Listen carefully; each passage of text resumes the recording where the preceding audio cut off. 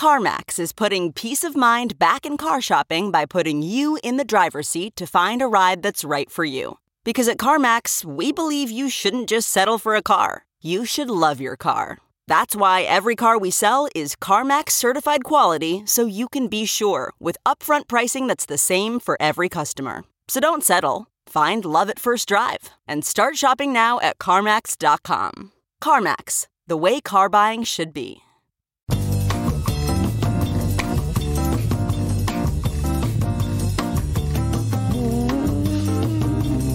What are you doing? It is Wednesday, March 27th, and live from the Chicago Sun-Times Reader Studio on Racine Avenue, this is the Ben Joravsky Show. Today on the program, no air drums. Legendary Chicago journalist Monroe Anderson returns. We welcome Cards Against Humanity creator Max Temkin and teacher/activist Erika Wozniak. And now your host, the man who loves snapping, Chicago Reader columnist Ben Joravsky. Hello, everybody. Ben Joravsky here. We're calling this Friends Like This Wednesday. And here's why. So I got a call the other day from an expat Chicago in L.A. who said, "Hey, Ben, could you explain the Jussie Smollett case to me?" And I'm like, could I? Man, this is my latest obsession. So here goes, everybody. The Ben Joravsky Show's ABCs to Jussie Smollett, starting with A. Jussie's a second-rate actor on Empire, a hit show for Fox TV.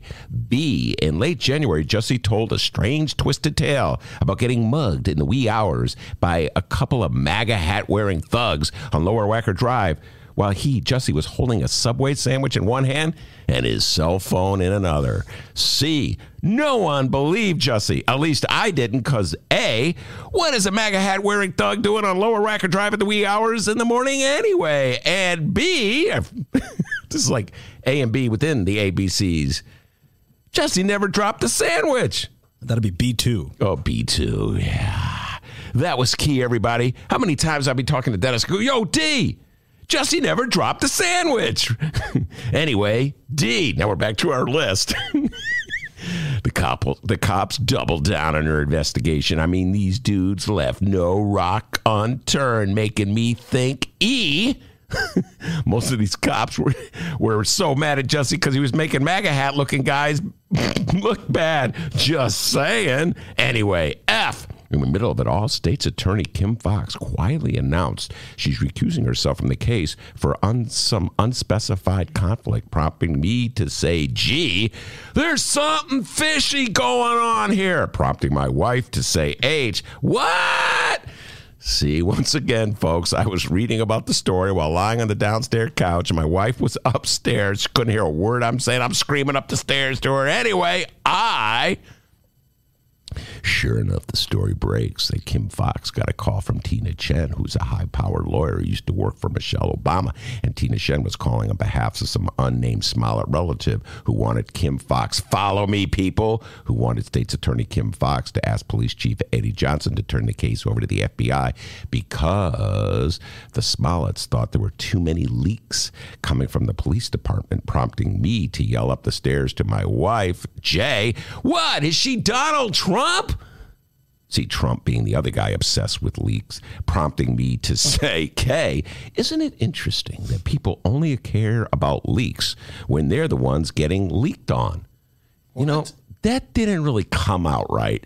Anyway, Smollett's story fell apart. It turned out that he allegedly paid two other actors from Empire to stage the mugging to build up sympathy so he could get a pay raise from Fox. Interesting way of asking for a raise. Key word, by the way, in that sentence, allegedly, because Smollett denied the allegation, prompting me to tell my wife, M, yeah, right, allegedly, just like OJ.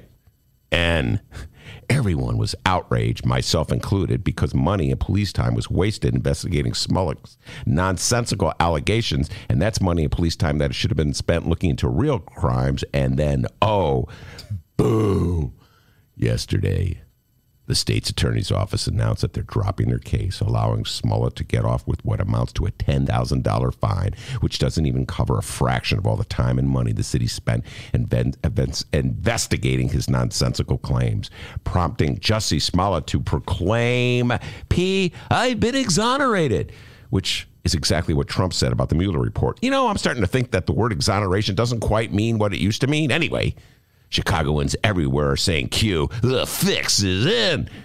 Say this for Chicagoans. They may not be that smart to understand how they're getting fleeced by Mayor Rahm's TIF programs, but they are smart enough to know when the fix is in, as in everyone asking did Kim Foxx promise Tina Chen something we don't know about? Was that a pirate? Or as Rahm Emanuel put it, this is a whitewash of justice, leading me to say, oh my God, Rahm, you think this is unjust? Let me tell you about Lincoln Yards. Follow me, Rahm. That's where Chicago's mayor is taking $1.3 billion from the schools and other good things that we want to spend the money on and giving it to well-connected developers to develop upscale housing and gentrifying North Side communities. Oh, wait a minute. You're the mayor giving the developer the $1.3 billion. Never mind. Anyway, that pretty much sums things up. But folks, the saddest part in all this, Jussie Smollett has made a mockery of real victims of hate crimes, and Kim Foxx has made a mockery of alternative sentences for petty crimes. With friends like this, liberals, who needs Trump? We got a great show today, everybody. We got Monroe Anderson coming in to talk Trump, and Trump, right? Also, a little Jussie Smollett from Monroe. Monroe's been around the block a few times. He knows a good story when he sees it. Max Temkin from Cards Against Humanity. We here at 2 o'clock. We talk about the poll he had conducted just a couple days ago about the reaction of Chicagoans to life in Chicago on the eve of this mayoral election. Pretty interesting stuff in that poll. And a good friend of this show, the great Erika Wozniak, a public school teacher who took time off to run for alderwoman in the 46th Ward. She fell short, but she'll be talking about the ups and downs of being a woman running for office in city of Chicago in 2019. So it's always fun to talk politics with Erika, and that's what we're going to be doing today, folks, talking politics. But before we do any of that, the doctor has the news. Guys, we're talking about politics today, right? Oh, is that what we're talking about? Yeah. You're cracking me up today, Jarofsky. All right, it's the middle of the day. Let's find out what's happening nationally this afternoon. Mm-hmm. And no major updates, really, on President Donald Trump and the Department of Justice attempting to gut health care as we know it.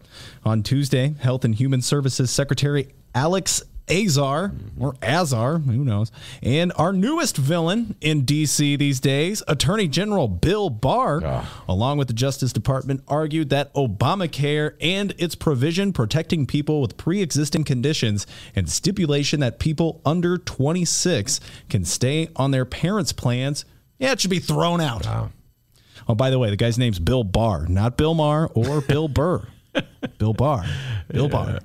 Bill Burr. Is that you love Bill Burr, right? No, Isn't Bill that the Burr's comedian? Oh, yeah. Bill Burr's great. The guy's always yelling? Oh, yeah. He's awesome. Boston comedian. Yeah. As we mentioned yesterday, along with Donald Trump's nanny boo-boo no collusion tour, this attack on Obamacare is for sure a strategic move from our president heading into his re-election campaign. By the way, go Team Blue so far.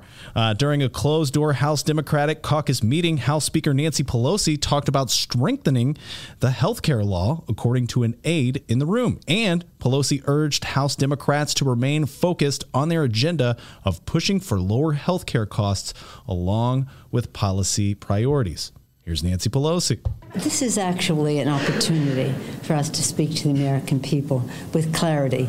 They say one thing and they do another. Protecting and strengthening health care is why Democrats are here on day one.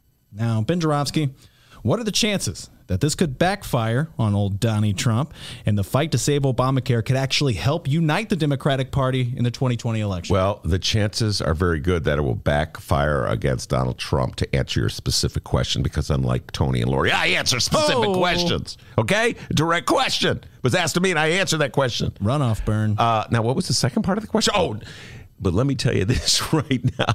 The Democrats are perfectly capable of turning this advantage into a disadvantage with their silly partisan fighting, as exemplified by what we're seeing happening in the city of Chicago in this mayor's race. That's the sounds of like two people punching each other and hitting each other. That was good. Yeah, people got that. You know. But yes, listen, everybody knows, big fan of Nancy Pelosi. And I know that's good enough to see the poster in his room. That's good enough to get me kicked out of a lot of far left circles. I understand she's not popular with everybody, but she just talks common sense, and she's trying to stitch together a very diverse coalition, to put it mildly, of all kinds of different people with all kinds of different political views who are basically Democrats, capital D Democrats, including a Bernie Sanders, who he's a Democrat even though he says he's not a Democrat. I'm so mixed up and confused. Anyway, and they all basically agree on one thing, that we have to have health care in this country, okay? Obamacare is not the perfect solution. I know that. But you shouldn't fight each other. You shouldn't go after other Democrats if their solution isn't as, quote unquote, perfect as your solution. And the reality is that what Donald Trump is proposing to do right now is to destroy health care for pretty much anybody who doesn't have health care covered by their private employer. So this is a very dangerous moment for America and Americans, and the Democrats have to stay to, come on, Democrats. Can you avoid fighting for just like 1 minute? Can you just avoid just ripping your throats out? I hate them. Come on, Democrats. Dang. Sorry, dude. Oh, hey, you left your Nancy Pelosi book on the ground there. There you go. You know he loves Nancy Pelosi, I love guys. Nancy Pelosi. What can I tell you? All right, in other news nationally, we have an update on our former Vice President Joe Biden, a.k.a. Grandpa Joe. Grandpa, I like Grandpa, too. And once again, no, the update is not Joe Biden is running for president. Yeah. But this update could be a definite sign. Tuesday night, the former Vice President, Joe Biden, apologized for his role in the 1991 Clarence Thomas Supreme Court confirmation hearings. Biden was chair of the Senate Judiciary Committee at the time, and many have pointed that in the role he probably could have done something more. Take it away, Grandpa Joe. Well, let me grab the clip here. All right. Grandpa Joe, where'd he go? Oh, there he is. Grandpa Joe, go. But she paid a terrible price. She was abused through the hearing. She was taken advantage of. Her reputation was attacked. I wish I could have done something. I opposed Clarence Thomas' nomination. I voted against him. But I also realized there was a real and perceived problem the committee faced. There were a bunch of white guys hearing this testimony in the Senate Judiciary Committee. So when Anita Hill came to testify, she faced a committee that didn't fully understand what the hell it was all about. To this day, I regret I couldn't come up with a way to get her the kind of hearing she deserved, given the courage she showed by reaching out to us. The hearing she deserved was a hearing where she was respected, where the tone of the questioning was not hostile and insulting, where the fact that she stepped forward was recognized as an act of courage in and of itself. Jolton Joe, Grandpa Joe, get ready to run, folks. He has to deal with that one because that is a huge problem for Joe Biden. And Dia, you were just an infant in downstate Alton, Illinois, watching Arthur videos at the time when that went down. Arthur the Anteater?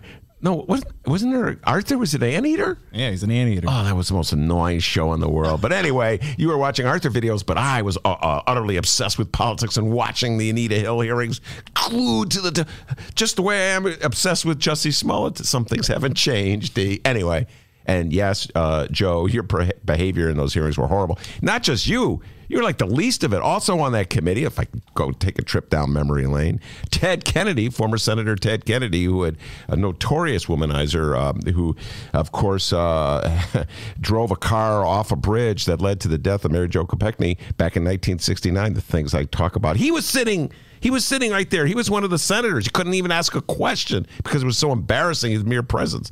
So, yeah, that was sort of a down moment, to put it mildly, in the history of Supreme Court confirmation hearings. But you know what? That's what you do. You did something wrong, you own up to it, and you move ahead. So Joe Biden, clearly to me, D, is getting ready to run for president. All right. Will he run? Won't he run? We're going to have to find out. Oh, you left your Arthur the Anteater button. Yeah. Was that an anteater? Arthur was an anteater? Yeah. Oh, Aardvark? I don't know. Anyway. Aardvark, maybe. I don't know. But, of course, we'll keep you posted on these stories as today's program rolls along. I don't think we're going to update you on that Arthur thing. But, Benny J, you ready to find out what's going on in Chicago and or Illinois this afternoon? I was born ready. Fantastic. I love that answer because coming up after this short little break, people, we're going to find out what else is news. You know, I can't wait because, like I always tell you, this is the time of the day where the doctor plucks that little trick out from his little sleeve. We'll see what it is when we return. Oh, a Nancy Pelosi lunchbox.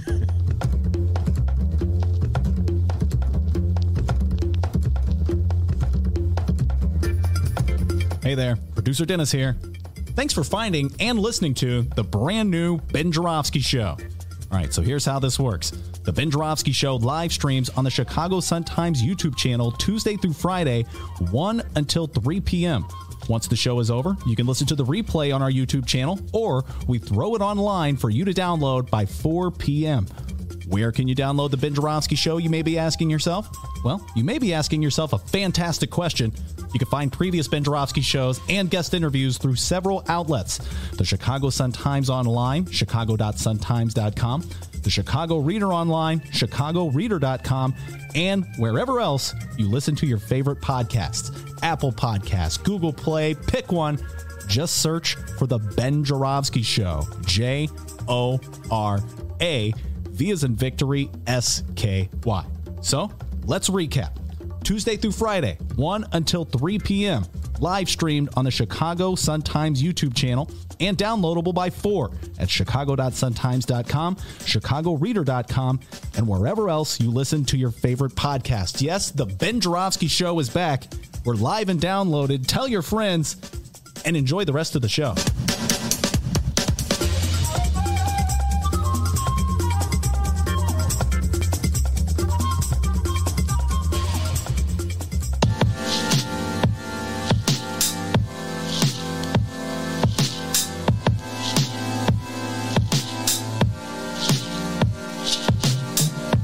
Commercial break over. Welcome back to the Ben Joravsky Show. Yes, indeed. We are back in our beautiful Reader Sun-Times studio in the West Loop of Chicago. Man, things are looking great in our studio. Oh, yeah. We got all these new buttons. You know, we like to keep buttons. And yesterday we had a visit from our good friend, Peter Jenko, and he dropped off a Bernie button. All right? So I got my Bernie. It looks like it's Bernie with a marijuana leaf. Is that what that is? That would be a marijuana leaf. Oh, yeah. I don't believe Bernie smokes, by the way. Oh, no. I'm sure he's for the legalization. Oh, 27. I smoke 10% of the 10% that is in a bowl. And then the other 10% I leave for my friends. $27. By the way, I have to say this. We're talking about Grandpa Joe Biden possibly running for president. Max Temkin from Cards Against Humanity will be in the studio, but he'll be joined by Kitty Kurth. I don't know if she'll be talking, but she'll be helping him get here. Kitty, a longtime good friend of the Ben Joravsky Show, political activist and strategist in the city of Chicago. I don't know if you know this, D. Mm-hmm. Huge supporter of Grandpa Joe. All right. So I got Max in the studio. I'm like, hey, Kitty, you think he's going to run? Yes or no? We got Kitty Kurth in the studio. Got to take advantage of it, right, D? Oh, you got to. All right, before we get to that, let's get to the local news with the doctor. Absolutely. Name's Dennis. We're about to find out what's going on locally. It's time for What Else is News. And even with our 2019 runoff elections only 6 days away, it seems like everyone in the city of Chicago, and around the nation for that matter, just cannot stop talking about it. First of all, I want to thank my family, my friends, the incredible people of Chicago and all over the country and the world who have prayed for me, who have supported me, who've shown me so much love. No one will ever know how much that has meant to me, and I will forever be grateful. That's right. Oh, my God. Jussie Smollett, or is it Juicy Smollett? Smollett. Jussie Smollett? I don't know. Smollett. I believe it's French. Jussie Smollett, we're calling him. Jussie. The Empire actor was arrested on 16 felony charges last month for allegedly staging a racist and homophobic attack against himself. Smollett has since denied the accusations, and yes, it was announced on Tuesday that the prosecutors in this case have dropped all 16 charges on Smollett's criminal record has been expunged. Now, we have quite a bit to unpack here, Benny J. A lot of important people are weighing in on this, including both of our Chicago mayoral candidates. But Ben Joravsky, we begin in your wheelhouse. Oh, yeah. before he fades off into the sunset. Thank you, Chicago, for this humbling victory. All I can say, you sure know how to make a guy feel at home. Chicago Mayor Rahm Emanuel expressed his disgust with the latest news on Mr. Smollett Tuesday. He, along with the police Chicago Superintendent Eddie Johnson, well, they're not happy with the prosecutor's decision to drop all 16 charges. That's right. Rahm's mad, or at least that's what he wants us to believe. They gave a press conference. You okay? Eating something there? I'm just in agreement. Oh, I thought you were enjoying that bagel. Oh, yeah. They gave a press conference on the matter. I have quite a few clips here, and we're about to play them, but we must remind everyone, all right, before we play these clips from Mayor Rahm Emanuel, all of our new listeners out there, listen up here. We must remind all of you of the golden rule when it comes to playing Rahm Emanuel audio clips on the Ben Joravsky Show, all right? And that rule is, and if you know it, sing along. Remember, he's smart. And you're not. Got it, Chicago. For this humbling victory. All I can say, you sure know how to make a guy feel at home. Oh, you sure know how to cook. Here's Mayor Rahm. One, on financial costs, this $10,000 doesn't even come close to what the city spent in resources to actually look over the camera, gather all the data, gather all the information that actually brought the indictment by the grand jury on many, multiple different charges. Okay. That's just one. That's one. Number one. Here's Rahm again. It's what I would call the ethical costs. And the ethical cost is you have as a person who was in the House of Representatives when we tried to pass the Shepard legislation that dealt with hate crimes, putting them on the books, that President Obama then signed into law. To then use those very laws and the principles and values behind the Matthew Shepard hate crimes legislation to self-promote your career is a cost that comes to all the individuals, gay men and women who will come forward and one day say they were a victim of a hate crime who now will be doubted, people of faith, Muslim or any other religious faith who will be a victim of hate crimes, people that of all walks of life and backgrounds, race, ethnicity, sexual orientation. Now this casts a shadow of whether they're telling the truth, and he did this all in the name of self-promotion. And he used the laws of the hate crime legislation that all of us collectively over years have put on the books to stand up to be the values that embody what we believe in. This is a whitewash of justice. Okay. I cannot disagree with anything Mayor Rahm just said. D? He articulated it very well. Mayor Rahm, I'm going to send you a bagel from the bagel store that's across the street. There's no butt coming here? There's a butt coming. Oh. But somehow or other, Mayor Rahm, I don't believe that you are as truly outraged by this as you say you are. And when you speak about self-promotion, I have a feeling, to quote John Lennon. I've got a feeling deep inside. No singing. Whoa, yeah. Oh, sorry. We got people downloading now. We don't want them to undownload. Oh, yeah, man. But they're in their cars driving home at rush hour going, oh, I love the Beatles. I get it all. I get that insightful knowledge of Chicago politics. And I get those great songs from the 60s. All right, everyone's unsubscribed. Everybody had I can't say what they had. Anyway. Going back to Mayor Rahm, he's a master of self-promotion. So his outrage and indignation is about expressing outrage and indignation. I can't even get the words out. And promoting himself. In this case, distancing himself from any responsibility with anything to do with the dropping of charges against Jussie Smollett. And I'm just going to tell you it's working. I'm going to read you today's lead from the New York Times. Front page story on this. Chicago makes the front page of the New York Times. Hey. All right. Now, Rahm is very concerned of what the New York Times has to say about him. He's always cultivating the New York Times, sending them emails. You don't send me emails. Is this the first time that Chicago's made the paper since Rahm's essay? No. It's the New York Times. No, it's been Chicago's been in the New York Times since then. Most recently when Lori Lightfoot and Tony Preckwinkle emerged for the runoff. Anyway, here's the lead. In a startling about-face on Tuesday, that drove a rift between Mayor Rahm Emanuel and local prosecutors. The Cook County State's Attorney's Office dropped all charges against the Empire actor Jussie Smollett. Let's go back, folks. What's in the lead? Drove a rift between Mayor Rahm Emanuel and local prosecutors. This has worked. He has been officially distanced in the New York Times for any culpability in the Jussie Smollett dropping of charges. And let me just say this. I would have loved to have seen some outrage from Rahm in the, let's say, like the Laquan McDonald video. How about that? How about this one, Mayor Rahm? Little outrage over $1.3 billion in property taxes going to gentrify an already gentrifying neighborhood. How about some outrage there, young man? Anyway, D. All right, well, hey, keep it going here. Rahm goes on. Where is the accountability in the system? You cannot have, because of a person's position, one set of rules apply to them, and another set of rules apply to everybody else. In another way, you're seeing this play out in the universities, where people pay extra to get their kids a special position in universities. Now you have a person, because of their position and background, who's getting treated in a way that nobody else would ever, sorry about that, don't get near, I'm doing near my sermon here, that would ever get close to this type of treatment. I got to give him credit for that. I got to give him credit for making poking a little fun at himself about this. Sorry about, what did he elbow somebody? Yeah, someone got in the way. Oh, sorry. Oh, I didn't mean to knock you out. It was Mike Flannery knocked him out.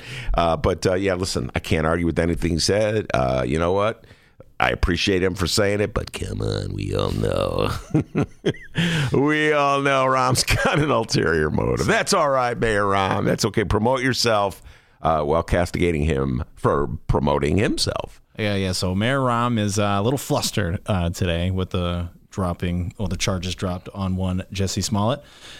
Mayor Rahm was then invited to do his favorite thing ever, which, by the way, is appear on television shows that are located anywhere besides Chicago. WTTW's Paris Schutz knows what I'm talking about. He was asked to join the one and only Wolfie B. Wolf Blitzer on CNN. You know, CNN, one of several television stations with Rahm Emanuel's political pundit resume on file. CNN, yeah. But it really was a lot of the same stuff you heard in the previous clips there, except for this moment that I had to play for you, Ben. It's a little moment between Mayor Rahm and Wolf Blitzer. Let's go ahead and hear that. Wolf, I want to ask you a question. Yeah. You and I are both Jewish. If on your front door there was a swastika or mine, and it found out weeks later, after all the empathy, that either you or I had put that swastika on our door, we would get off with 2 days of service at the Anti-Defamation League? Really? That's what would happen here? So why do you think the Cook County prosecutor then went ahead and dropped these charges? I cannot answer that question. The state's attorney, the head of the state's attorney, has recused herself. I cannot answer the question for what the office did. They consult with? Did they inform you? Did they inform you in advance that this was about to happen? Because all of us know what's been going on over these past several weeks. No. Wolf Blitzer, look, guys, let me tell you something. Wolf Blitzer's great entertainer. Love Wolf Blitzer. He's going on, okay? When I'm in an airport, I don't really see cable TV, but when I'm in an airport, I'm watching, I'm sitting there waiting for the plane, I see Wolf Blitzer, okay? That's a great Wolf Blitzer impression. Sure, he'd love that. And every now and then, like, you're watching a movie and they want you to think that, like, what's happening in the movie is real life, so they'll bring in Wolf Blitzer and they'll interview the guy in the movie. Great. But never, ever, ever bring in an outside reporter to ask somebody from Chicago about what's going on in Chicago, because you don't know about Chicago. Does that make sense? Yeah. Oh, I don't know. Oh, the New York Times. Let's interview Rahm about... Oh, the pizza's great, right? You love the pizza. Well, they have deep dish pizza in Chicago. Dibs. That's where people put chairs in front of their... And on the north side, they like the Cubs. But interesting enough, Dennis, on the south side, they like the White Sox. All right, guys, let me just break it down for you. The state's attorney that Rahm alluded to when he was talking to Wolf Blitzer is Kim Foxx. Kim Foxx really irritated Rahm. And part of the payback is that Rahm is getting back. You know what? Human nature, man. To quote Michael Jackson, da, da, da, The song Human Nature. Anyway. Oh, yeah. That's Human Nature. It's Gutsy move quoting Michael Jackson these days, by the way. He's got guts, people. Michael Jackson's about as popular as Jussie Smollett in the city of Chicago. Anyway. Kim Foxx, of course, was the attorney who defeated Anita Alvarez, largely on the basis of a backlash against the state's attorney for the handling of the Laquan McDonald shooting. And the accusation throughout the city of Chicago was that Anita Alvarez didn't do nearly enough to investigate and prosecute Jason Van Dyke, who was the cop that shot Laquan McDonald. That outrage was also generated at Rahm Emanuel and Gary Big Mac McCarthy, who was the police chief of that. I'm bringing back ancient history, folks. It was only 2 years ago. And so there was like activists would say after Alvarez... No, first McCarthy was fired, then Alvarez was defeated by Kim Foxx, and then it was like, we got Rahm, that's it, we're going to get Rahm, and then Rahm dropped out. So as a result, you could say there were 3 people paid for it with their careers for what happened for the shooting of Laquan McDonald. Rahm hasn't forgotten that, folks. You know that. It's like in the back. Oh, Kim Foxx, you think you're so pure, huh? You think you're like white-driven snow. I'll show you. I'm mad. How can you do this? She recused herself. So I would have liked, Wolf Blitzer to say, Rahm, is this a little payback? Is this a little like Payback Wednesday? We're calling this Payback Wednesday, and here's why. And then Rahm would have said, I am outraged that you would suggest such a thing. I am outraged that you would suggest, and I would even be remotely guilty of payback, and as opposed to just believing that justice should be served. So anyway, that's my interpretation of Rahm's participation on the Wolf Blitzer Show. So there you are. Just like that, you're now in the know of what is going on in Chicago. Thank you, Chicago, for this humbling victory. All I can say, you sure know how to make a guy feel at home. By the way, where the hell's our 2:30 guest, Monroe Anderson? 1:30. Oh, 1:30 guest. Where's he at? I don't know. I'm sure he's on his way. Oh, Lord. Well, anyway, we're going to take a brief break. And now you'll have an answer the next time someone asks you, hey, what else is news? Let me tell you something. Tell me. Something that Mike Flannery, something that Ned Flanders agrees with. Oh, boy. Ned Flanders, from one of your favorite characters from The Simpsons. And something that Ned Peabody, a kid I went to high school, all agree. You did a great job. Give yourself a raise. Take it out of petty cash. We'll be right back.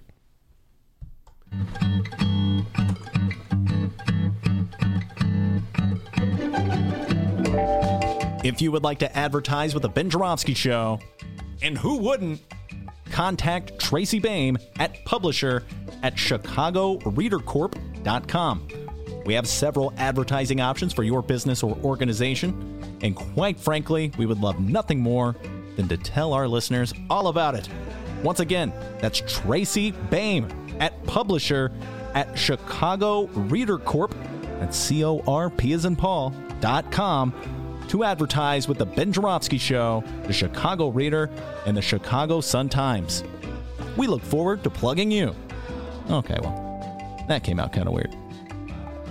More of the Ben Joravsky Show live and downloaded in moments.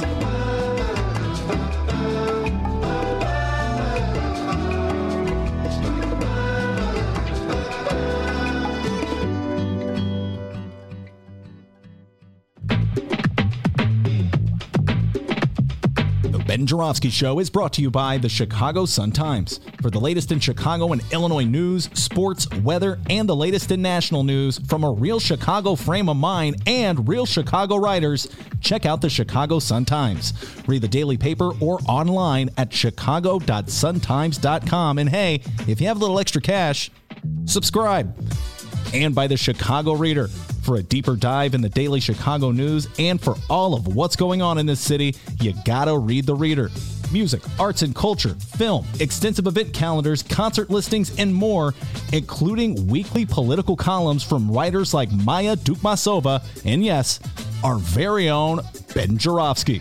The Chicago Reader is free in newsstands and at chicagoreader.com. That's chicagoreader.com.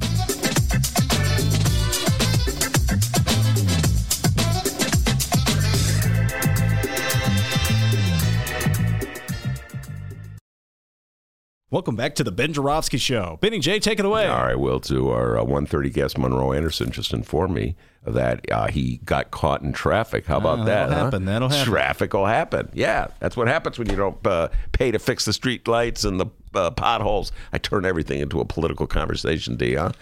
Anyway, he is on his way. He'll be here real soon. He's just parking his car. So, D, you're going to have to run out the door. And Several hats here. Still here on the Ben Joravsky Show. The Ben Joravsky Show. Yes, indeed. Several hats. D, didn't you have a little clip that you were going to play regarding the last night's debate? I have several clips. You want to talk about the debate last night? Absolutely. While we're waiting for Monroe, let's talk about the debate. All right, absolutely. Let's do it. Now, one of the big issues that came up during last night's debate, Fox 32, by the way, the last debate that these two candidates are going to have, thank God. Is that right? Was that the last I believe one? It's the final one between Tony Preckwinkle and Lori Lightfoot, the televised debate, I believe. Yeah. So I think, you're right. I think there's still a couple more forums, including one that Maya is participating in. Yeah, I remember she mentioned that. But as far as televised debates, I believe that's the last one. Well, Mike Flannery was the moderator of this debate here. And just like how the city can't stop talking about it, well, Flannery couldn't stop talking about it either. The big subject here of last night's debate, yeah, you guessed it, Jussie Smollett. So we have clips from last night's debate. Lori Lightfoot, should Chicagoans be embarrassed by the Jussie Smollett case and its outcome today? Well, I don't think we need to know enough yet to be able to answer any questions, but it certainly raises a lot of questions. Obviously, a significant amount of police resources were spent both in following up on the allegation of a hate crime and then the subsequent investigation that led to the charges. I have a lot of questions as to why these charges were dismissed. From what I understand, there wasn't a fulsome explanation of that, and I think the public deserves to hear it. I also want to know what the terms were of that dismissal. I worry, of course, about any potential liability, i.e., can Smollett now come back and sue the police, particularly because his public comments and those of his lawyers were no acceptance of responsibility whatsoever for the underlying allegations. So I think we need to know a lot more, but I'm concerned with what we know so far. All right. First of all, I've been mispronouncing his name, Smollett. I thought Who knows? It's like Tony Dorsett and Dorsett. Remember that? Tony Dorsett used to play for the Dallas Cowboys. Anyway, once again, the first part of the question. See, I got this thing, D. When someone asks me a question, I feel this compulsion to directly answer the question. That's why one of the many reasons, the list would be like over 100 reasons why I could never go into politics, because you just get in nothing but trouble. Yeah. That, and of course, all the things I've written and said over the years would be immediately turned into a attack at Ben Joravsky said, blah, blah. And people go, oh my God, I kind of like the guy like that. Anyway, but so the question was, should Chicago be embarrassed? And then she didn't just, that's like an instinct that politicians have. They just, I don't want to deal with that part of the question, so I'll just go somewhere else. I'll answer it a little differently. And yeah, we should be embarrassed. The whole thing is freaking embarrassing. It just exposes so much about how Chicago operates. Everything about it exposes so much different things. The politicization of everything in the city of Chicago. The fact that Smollett has a relative who's since unnamed, who feels compelled to call Tina Chen a prominent lawyer, who feels like she can just text the state's attorney and say, hey, can you move this case? That in itself is embarrassing. I mean, aren't we supposed to have some kind of distance between our investigators and the people that they're investigating, the cases they're investigating? And then the way Kim Fox just said, sure, I'm going to raise that subject with Eddie Johnson, like totally undercutting the police. Yeah, the whole thing is embarrassing. We should be embarrassed. It makes us look bad. It kind of confirms everything that anybody thinks about the city of Chicago. That's how I would answer the question, folks, which is why I would never, ever, ever make it that far in Chicago. You can imagine someone in Chicago saying that, you know what I mean, as a response to a question. Flannery would rip me a shreds in the next one. Once again, we're playing last night's clips from last night's debate at Fox 32 between Tony Preckwinkle and Lori Lightfoot, a mayoral runoff from Fox 32. Mike Flannery was the moderator here. And Ben, I think we could go have a beer with old Mike Flannery. I think we get along just fine, because he brings up something that we always talk about here on the show. Basically, Mike Flannery gets it, all right? Tony Preckwinkle, in a series of these forums and debates, I've counted some of your questioners have had to ask 4 or 5 times. Yeah! You gotta ask like 4 or 5 times! Who does Flannery sound like? I don't know. It sounds like someone. I don't know who it is. By the way, we got to get Mike Flannery in here. He told me he would come on the show, but he is a bulldog. Tony Preckwinkle, in a series of these forums and debates, I've counted some of your questioners have had to ask 4 or 5 times. Yeah, now, I agree with him, and I've been there with Tony Preckwinkle over the years. Tony Preckwinkle is a very frustrating person to have to interview. Now, I know that people out there are not going to feel sorry for a reporter trying to get an honest, straight answer from a politician, all right? But trust me when I tell you, when reporters get together and they talk about the most evasive politicians there are in the city of Chicago, Tony Preckwinkle is generally at the top of the list. She long ago mastered the art, if you can call it an art, answering a direct question with an answer that has nothing to do with the question asked, and it's just merely a stipulation or a statement of what she wanted to say. It's, by the way, quite a great thing to get through in life. Can you imagine a job interview? So, Dennis, how much experience do you have in radio?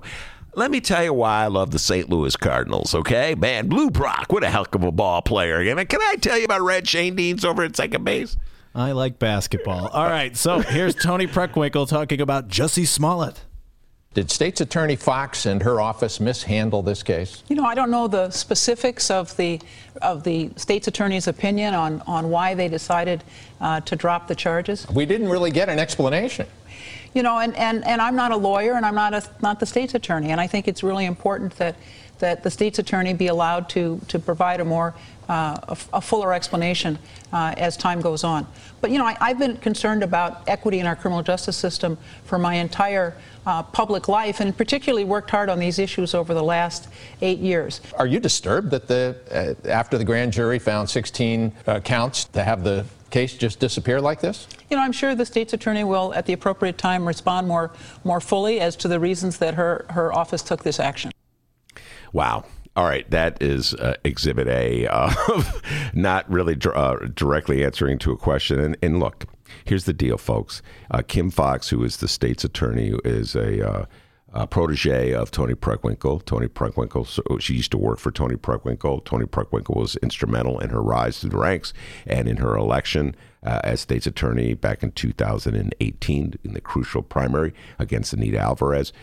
Was it 2008? No, 2016, excuse me. So obviously, Tony Preckwinkle is going to be a little protective of Kim Fox. And again, an honest answer, in my humble opinion, D, would be to own up to that. Now, I don't know if you get far in politics doing that, but if you just said, you know what, I've been a long-time ally of Kim Fox. I've worked with Kim Fox. She worked with me. I supported her campaign. I'm a little concerned about what went down in this particular case. I've not had an opportunity to talk to something like that. I'm making it up as I go along. Although I have to wonder, why didn't Tony Preckwinkle call Kim Fox and say, hey, what happened here? And this goes back to when Kim Fox first recused herself, which was like early on in this case, D, where Kim Fox didn't come out clearly and say why she was doing it. And why that question was only answered after, I can't remember which paper, the Sun-Times, the Tribune, did a FOIA request and got emails. Always the emails. You notice that, D? It's always the emails. The emails from Kim Fox and Jussie Smollett. I'm going to get that right. Relatives about moving the case from Chicago's jurisdiction to the FBI. So I am concerned that that's a legitimate question for Mike Flannery to ask. I should say is why did Tony Preckwinkle show a little more interest in this very high profile case regarding her key ally Kim Fox. And, what do they always say? Plausible deniability. You just want to deny that you have any role or responsibility, and you just want to separate yourself from the controversy and hope it doesn't touch you. And that's clearly what's going on with Tony Preckwinkle there. The Smollett mania continues. By the way, this is going to be a key thing we're talking about today here. Here's Lori Lightfoot.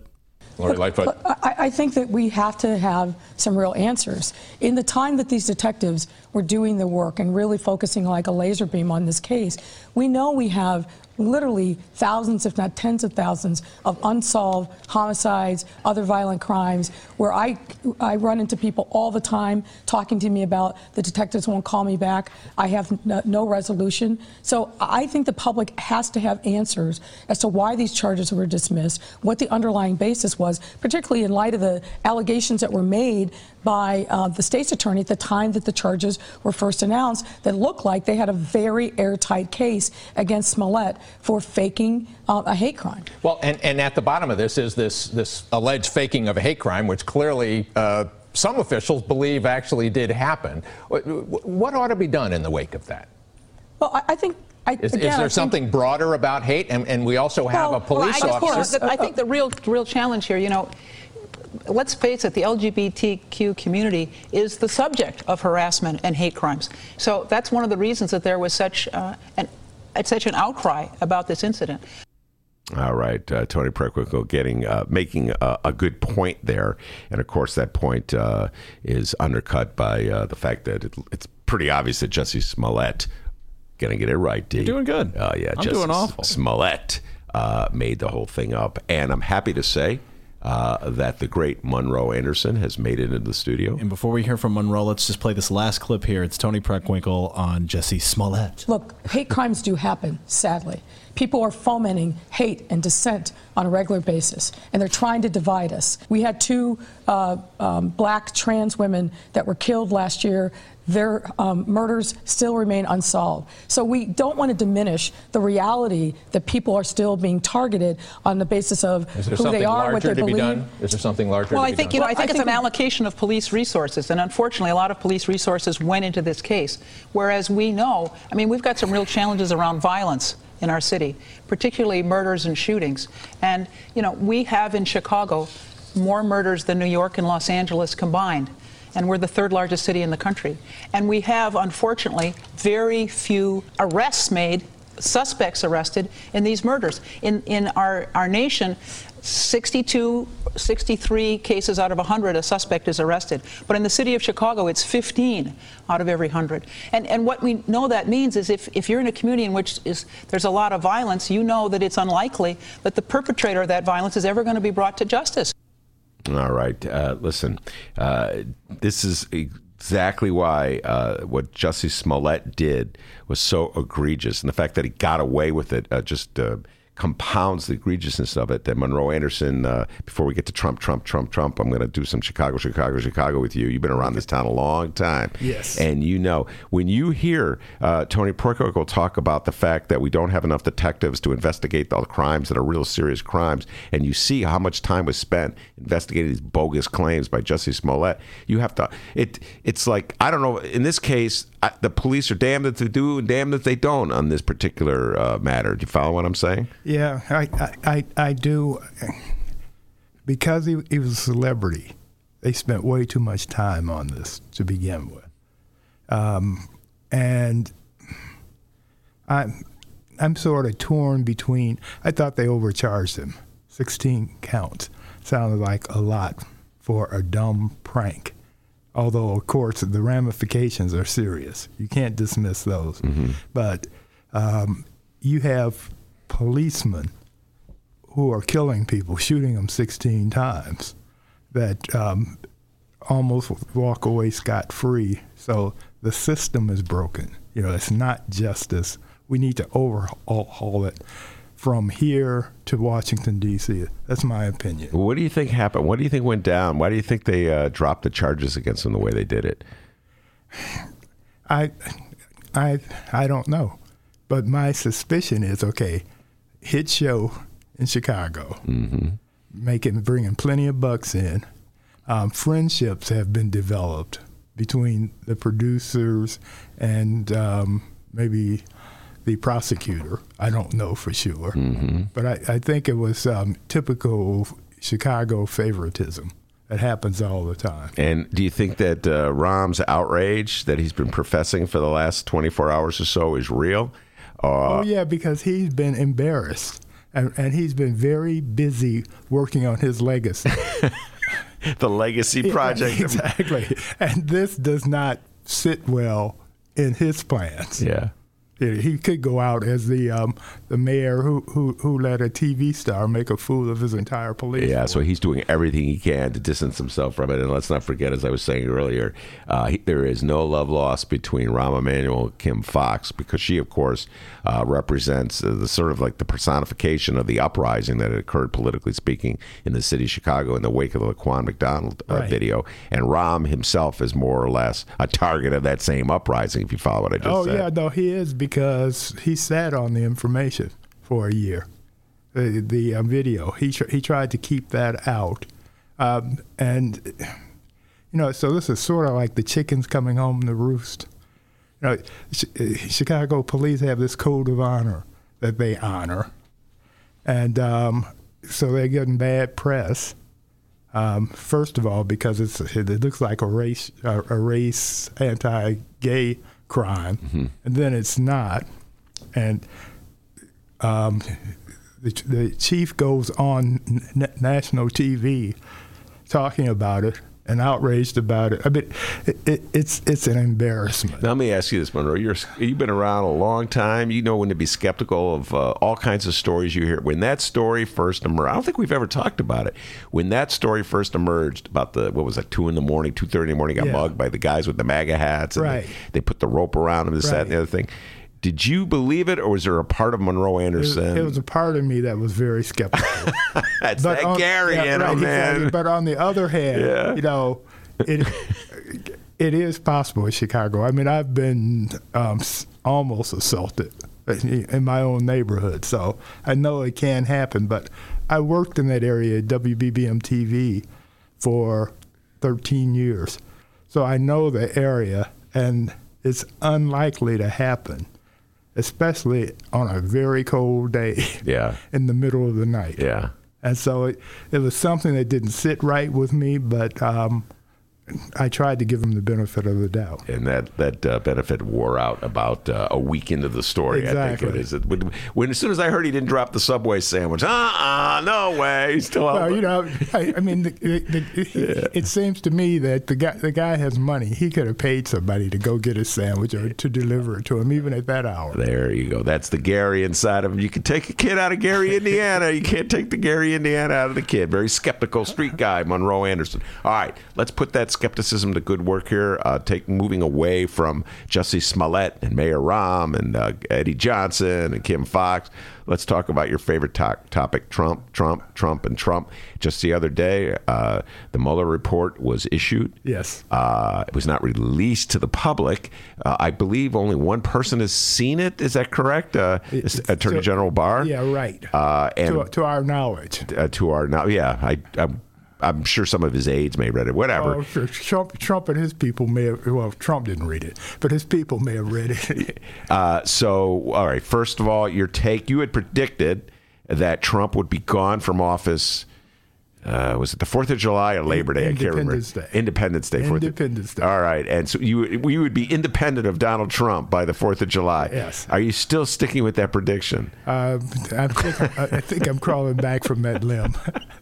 If you will recall, I said I was going out on a limb. Yes, you did. Yes. And then you were sawing it off as you went out there. Right, exactly. Well, I think I'm going to be a tree hugger for a little while. No more limbs for Monroe Anderson. But I will safely say that he is a crook. He has the most corrupt administration in American history. All right. Let's tie the two cases together. Okay. Who was more exonerated? Jussie Smollett by the dropping of the charges, or Donald John Trump by the Mueller report?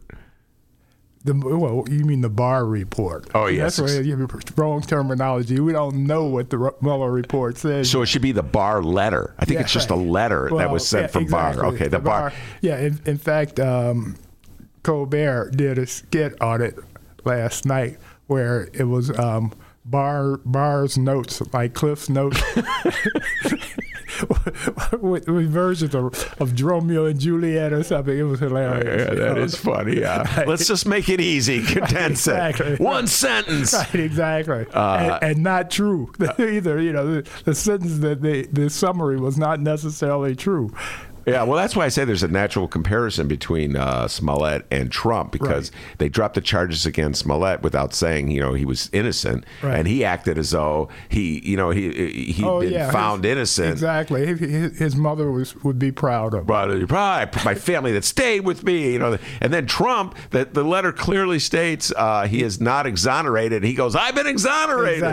Exactly. No, I compare the two, and my position is they both got get out of jail free. That's what they did, get out of jail free. So, all right. So, what do you think the Democrats should do now with this situation that they're confronted with the Mueller report, which is not really a report? I mean, well, it is a report, it just hasn't been released. What's the next step? Well, first of all, they've got to make them, and which is what they're doing, but they've got to force them to release the report, not the sanitized version, the bar notes version. No, if it really exonerated Trump, they would have dumped the whole thing on us on a Monday, not on a Friday when you do a news dump. They would have dumped it with highlights. We'd have had highlights of the quote saying that no Russians anywhere, whatever, but you got this abbreviation with a nice fairy tale. He's no collusion. And now this is from the guy who auditioned for the job, if you remember. He wrote a 19-page, Barr. Attorney General William Barr. Now Attorney General. Yeah. He was just a lawyer at the time. This was in June. He wrote a 19-page letter saying that a president couldn't be indicted while he was in office, and on and on and on. Trump hires him for that reason. Yeah. And he does what Trump wants. Which is to bury the evidence. Yes, to whitewash it. Speaking of Rahm's lures. Right, exactly. It's a whitewash. Yeah, right, exactly. And so, all right, so that leaves, there's two issues. There's a legal issue and a political issue. Yeah. First of all, we don't know if the legal issue is as resolved. It could be. Yeah. Again, we'll see. It could be.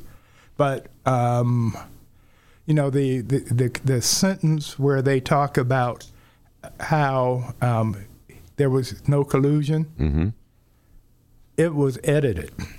It was a quote from Mueller, but they had it was a small t that they bracketed and made it a capital T. Yeah. So some part of the sentence in the Mueller report had been dropped out. Yeah. And we don't know what that is. So that would be like if I said Ben Joravsky is ...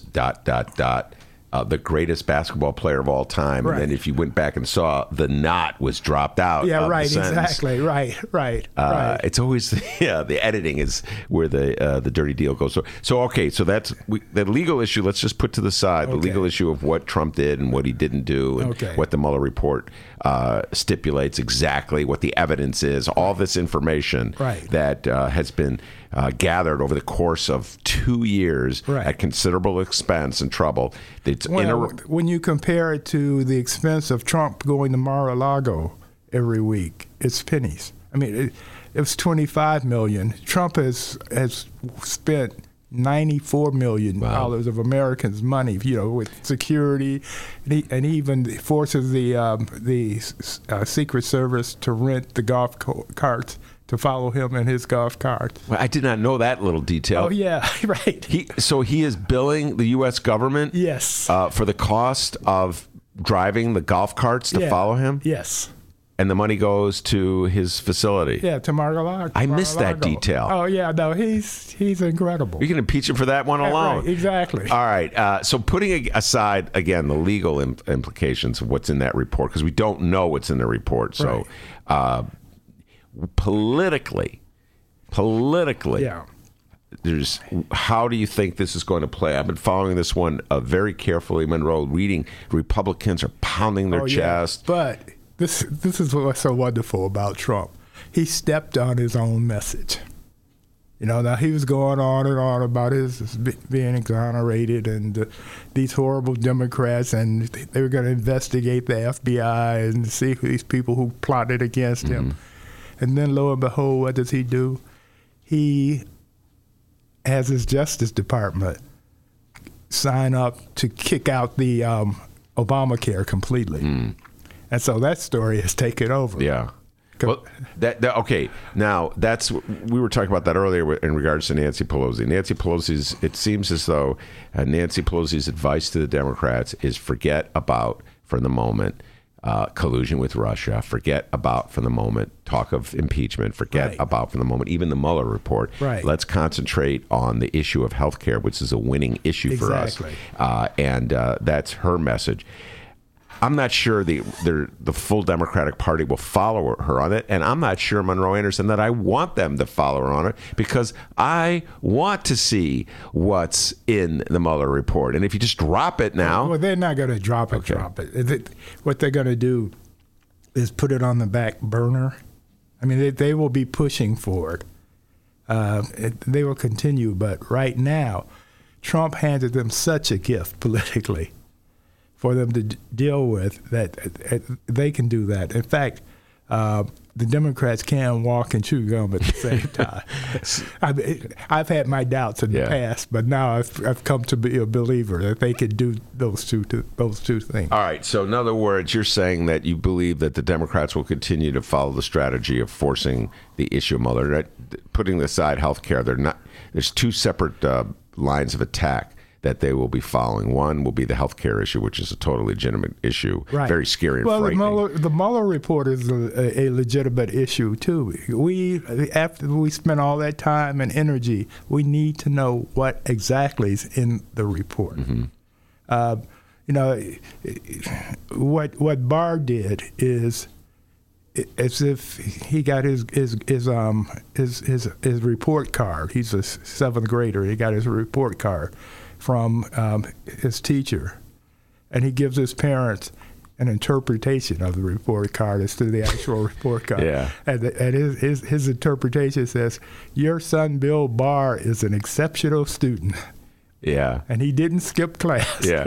He didn't cut class. Give him an A. Right, exactly. Right. And so what's your sense of what's in that Mueller? Do you have any, just based on that sentence, it did not exonerate him, what do you think is in that report that's really particularly damaging to Donald Trump? Because they go out of their way to say it does not exonerate him. What I think, we'll see, but I think what Mueller was doing was teeing it up for impeachment. He went the opposite of what Comey did. Comey went out there and just really messed things up with well, she did this. Comey with Hillary Clinton. He messed things up. So he was overreacting the other way. So he put all the evidence. All the evidence is in there, particularly for obstruction. I mean, we've been seeing that in broad daylight, in plain sight. That Trump has been obstructing. So what he did was just put it out there. Okay, but we have Barr's interpretation where he doesn't believe that a president can do that. He doesn't believe that a president, while in office, because he's in charge, can obstruct. And his argument was that in order to obstruct justice, there has to be a crime. And since there was no collusion, then Trump couldn't be obstructing justice. Now, what's wrong with that theory is that, okay, if I burglarized your house last night, and then we're going through them trying to figure out if I did it or not, and I'm able to obstruct them so much of finding out the evidence that I'm free, then our whole legal system works worse than it does now. If you can if you can keep the evidence out of it some kind of way. All right. So I've already asked you about what the Democrats will do. Now, how far do you think the Republicans will go to keep the public from seeing what information is in that report. Well, how far will they go to bury the Mueller report? The Republicans have no shame, no scruples, no morals, no nothing. Yeah. So they will go. They will do whatever it takes to prevent that from coming out. I think what they're doing, what Trump is teeing up for right now, is he said that no president should be subjected to what he's been subjected to. Mm-hmm. So he's got to shift it away from him, and because he's so concerned about future presidents. Yeah, right. He's so worried about exactly the Democrat who will follow him. Right, exactly. So he's going to fight on the grounds of, well, a president needs to be protected. And when these type of things, this should never happen again. And again, give us a shiny object, shift it. Well, the interesting thing is that Donald Trump may be setting himself up. Our next guest has just arrived. The traffic in the Ben Joravsky Show is just people moving in, people moving out, as the song says. Max Temkin is here, and he brought with him Kitty Kurth. I already suggested to our listeners I may ask her, but she's shaking her head. She's not here, even though I see her. No, but I just had a Joe Biden question I was going to ask her for after the show. Anyway, we'll hold off that. But before we bring Max on to talk about the poll and the state of Chicago politics, Monroe, here's the situation. As soon as that letter was released, the Barr letter that you're alluding to, Donald Trump went on a counterattack. And Donald Trump said that he wants to investigate the investigators. Of course. Well, he's been wanting to investigate them, but now he really wants to. Okay, he really wants. But here's a problem.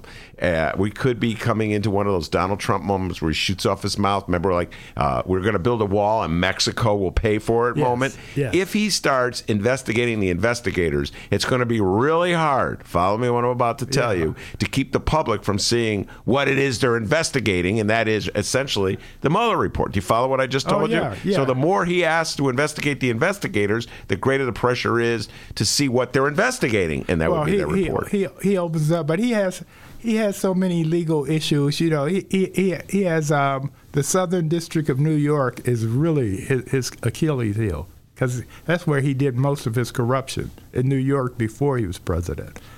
So and they are full steam. They have a RICO investigation going on. In Washington, they're looking into the Emoluments Act. Now, when I was here last week, I gave them too much credit. They have the federal government in doing the investigation. As it turns out, it's 3 Republican judges, and they're a bit skeptical about whether Trump actually violated the Emoluments Act. They've voiced that through their reaction to things. Well, so that may not happen. All right, Monroe Anderson's our guest. Max Temkin is in the studio. We're going to bring him on, take a brief break.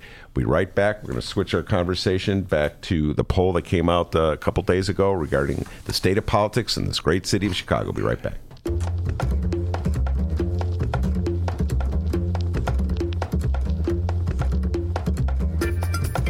Hey there, producer Dennis here. Thanks for finding and listening to the brand new Ben Joravsky Show. All right, so here's how this works. The Ben Joravsky Show live streams on the Chicago Sun-Times YouTube channel Tuesday through Friday, 1 until 3 p.m. Once the show is over, you can listen to the replay on our YouTube channel, or we throw it online for you to download by 4 p.m. Where can you download the Ben Joravsky Show, you may be asking yourself? Well, you may be asking yourself a fantastic question. You can find previous Ben Joravsky shows and guest interviews through several outlets.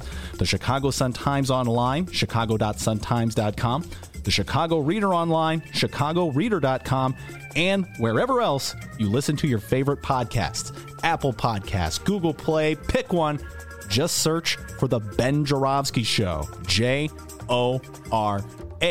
V as in victory, S-K-Y. So, let's recap. Tuesday through Friday, 1 until 3 p.m.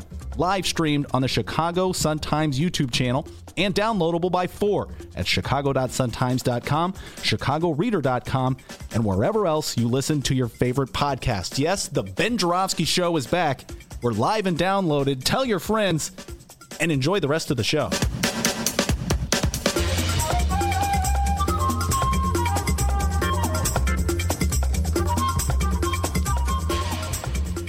All right, hour number 2 of your Ben Joravsky Show for your Wednesday, March 27th is just moments away. But before we go any further, we have to thank the following unions for helping make this show possible. First off, the International Association of Machinist and Aerospace Workers, Local 126 and District 8, the International Brotherhood of Electrical Workers, Local 9, and the International Union of Operating Engineers, Local 150. Big thank you to them once again for helping make this show possible, and this wouldn't be possible without our dear friends at the Chicago Federation of Labor. All right, hour number 2, let's go.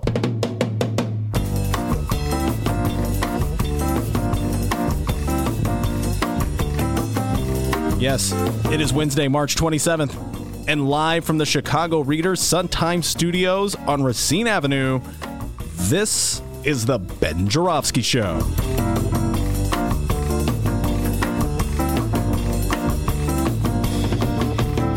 In this hour of the program, we welcome Cards Against Humanity creator Max Temkin and teacher/activist, the one, the only, Erika Wozniak. And now your host, Chicago Reader columnist, Benny J. Ben Joravsky. Yes, indeed. Monroe Anderson is sticking around, but we brought in Max Temkin. He is, as Dennis said, the creator of Cards Against Humanity. He's also a political activist in the city of Chicago, and as such, has come up with a great poll, a very informing poll about the state of the mind of Chicago. And so, Max, first of all, welcome to our new humble digs here on the West Loop. It's great to be here. Even better than before. Even better than before. All right, let's quote him on that and start airing that one out. Tweet it out, man. Yes, somehow or other, I've managed to survive, Max. I got hit with They sure tried. They tried, man. They did what they could.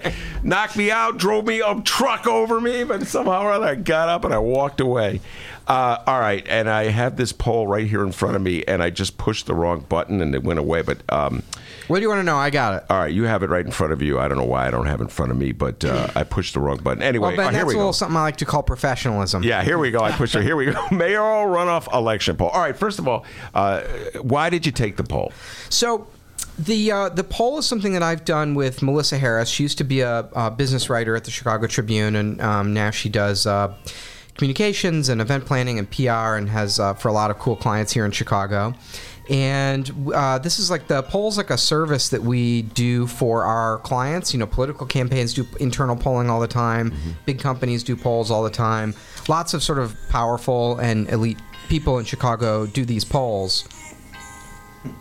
I see. We're getting some really relaxing music here. It's it's really chilling me out. Yeah. And I guess this is like a service that we've both done for our clients before, and at some point we realized we were kind of wondering, why don't people release these to the public? Mm-hmm. Like, there's no, I don't know, it doesn't make it less useful to our clients if we release it to the public. So we started doing that, and there's a lot of media interest and a lot of curiosity. And now this one we did in partnership with Crane's Business Chicago and WTTW News. Well, most of the attention was focused on the breakdown between those who prefer Lori Lightfoot and those who prefer Tony Preckwinkle. Obviously, that's going to be the lead. I think it was like 53% to 17% Lori over Tony.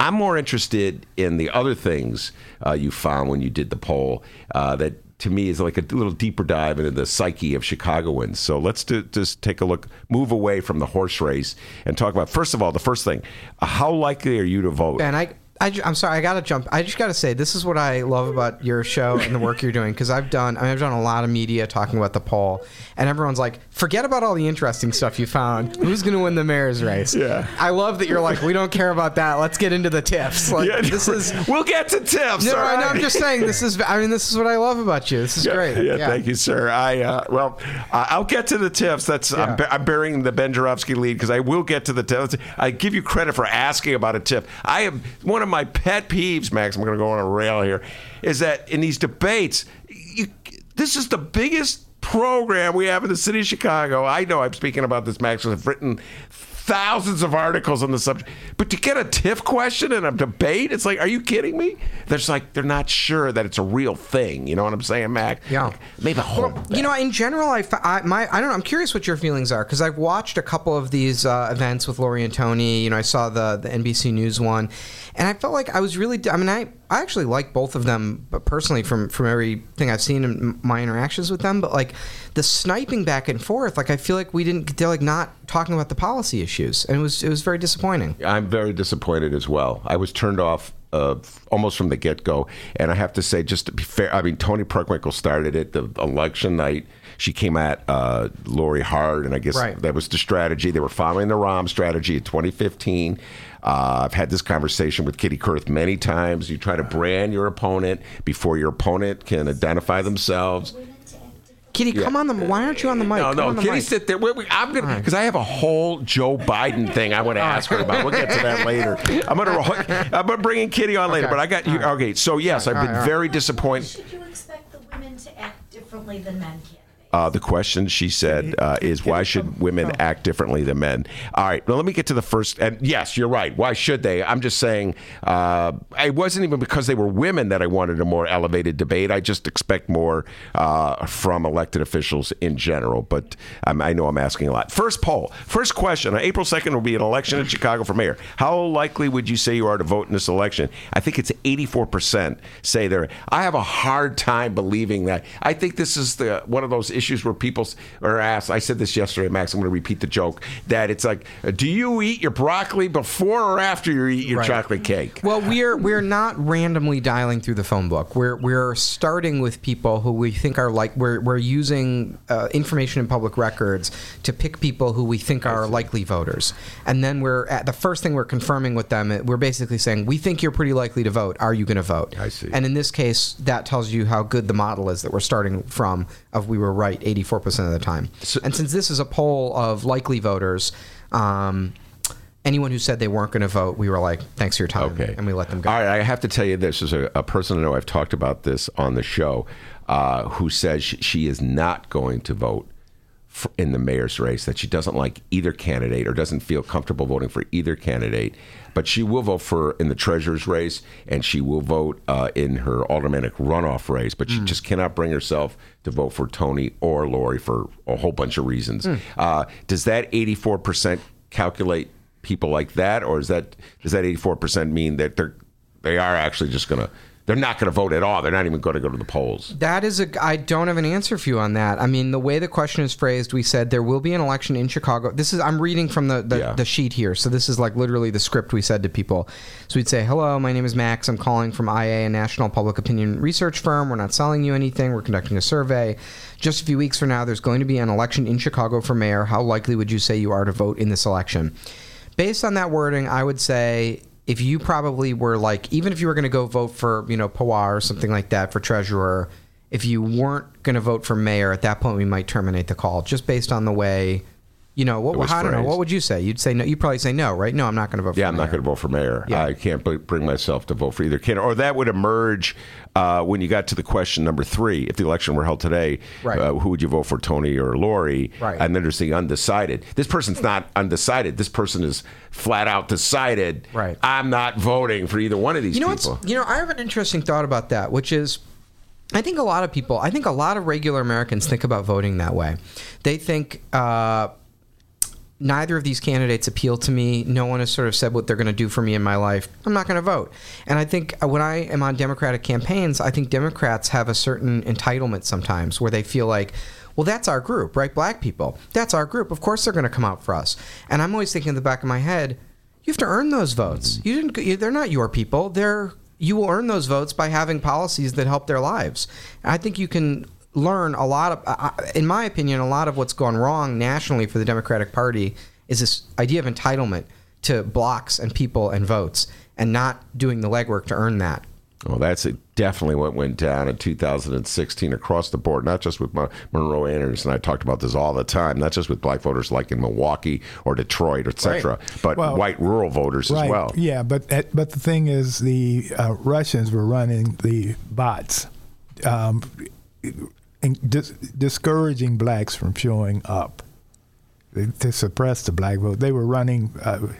I agree with what you're saying now. And Max, I know we're talking Chicago, but I have to get your thoughts on this. Yeah. Monroe and I have been talking about this all day today, and we've talked about it forever because we always talk Trump. Yeah. In your humble opinion, yes, should the Democratic Party drop the issue of the Russian investigation and Russians' interference and just deal with things like healthcare and just leave it behind, or should they pursue it? So, it may surprise you to know that I have very complicated feelings about this. I mean, the first thing I'm just going to say for the record here is the Russians definitely fucked with you. Can I swear on this podcast? You did. Not only did you just swear, but you can't. It's a podcast. Right. Whoops, you got that 5 second? You got to dump that. No, there's no dump button or anything. By the way, you get the blue Mustang. You're the first person to drop the F-bomb on the new Ben Joravsky show. Hey, there we go. Well, the Russians definitely fucked with the election. I mean, I think that's beyond. I think it's obvious, right? I think you had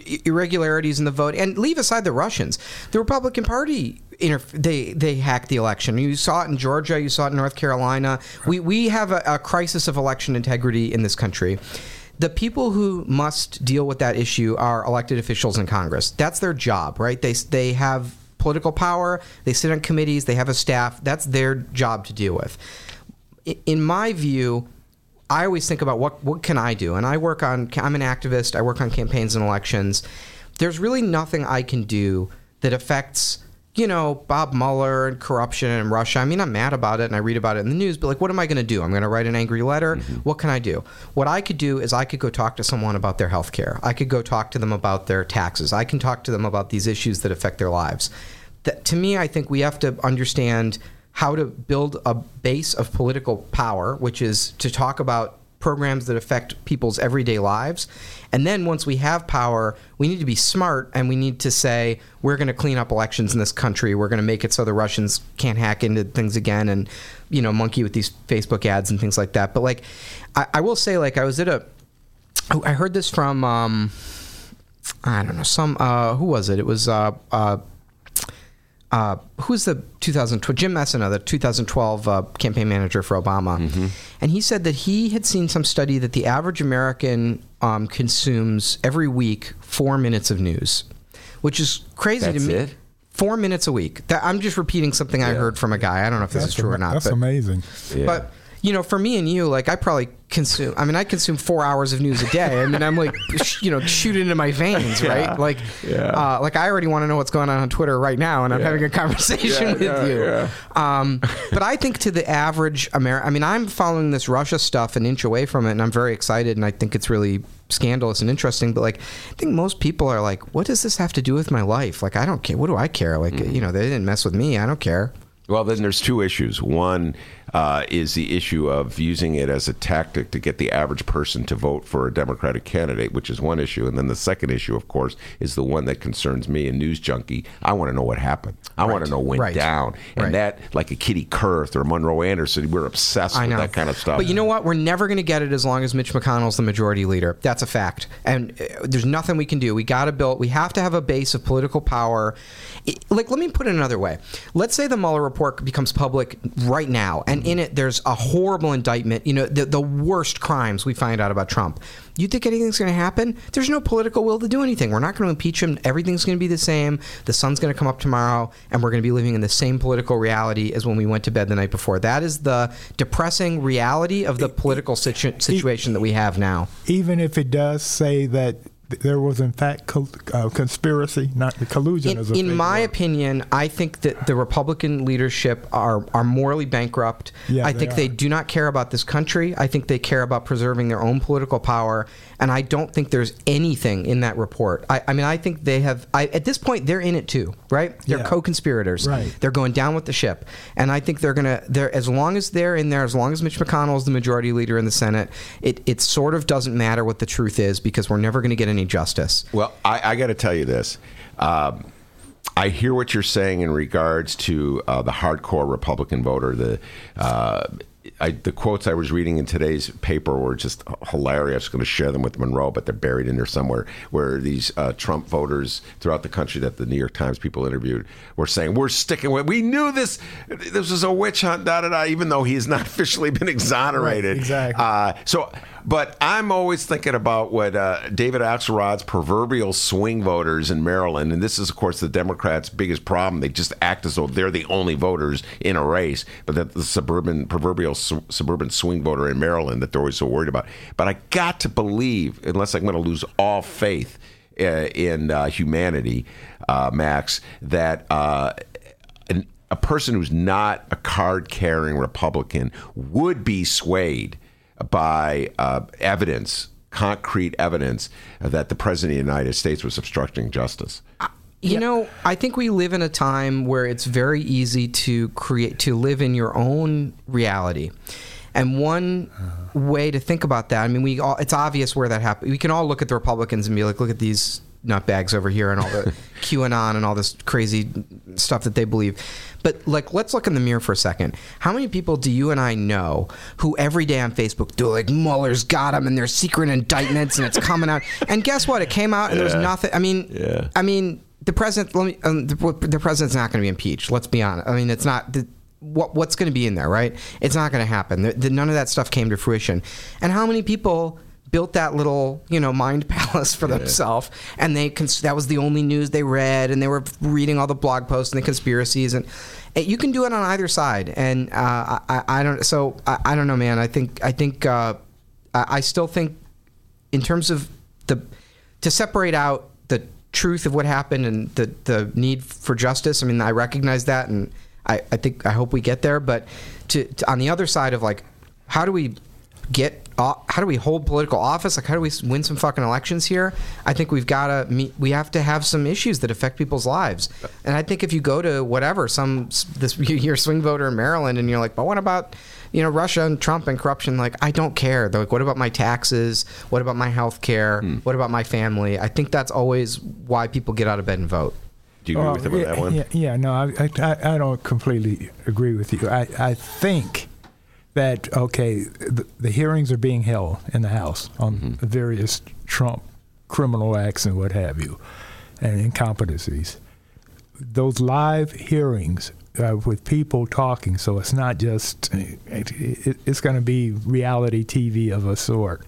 If enough of that comes out where the polls start shifting, and it looks like the Republicans are going to have another blue wave, and if Mitch thinks that he can throw Trump under the bus to maintain his leadership, his majority in the Senate, I think he'll do it. You think I don't know. They're awfully afraid of Donald Trump. No, I'm saying with the polls changing now. They won't be, if people start seeing that stuff. I hope you're right. That'd be great. Yeah, I mean, and it's a long shot. I mean, that is a long shot. Exactly, but I think that's possible. All right, now let's go back to the poll. We went on a long tangent here, but that's what happens on my show, Max. All right, would you say things in Chicago, going back to the poll, would you say things in Chicago are generally headed in the right direction, or would you say things are pretty seriously off the wrong track? And I'm trying to read this.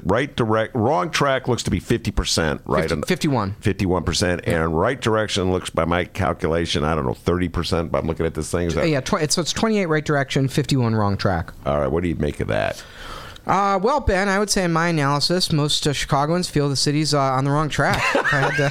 It's like these sports guys, right? It's like, well, I guess what they're going to have to do is put more points on the scoreboard if they're going to win, Yeah, 28%. Yeah, I guess, yeah. They're going to have to move that ball down the field, Ben. Max, I think you got a good point there. That's why we bring them on, that astute analysis. That's why you make the big bucks, Yeah, 28 to 50, that would say. Ben, it's all about moving that ball down the field, Well, let me rephrase the question. I guess do you think that's I guess that's the way it's always been. I'm always thinking that the city of Chicago is on the wrong track, Max. You know what I'm saying? I don't think anything has changed. And that's just me speaking.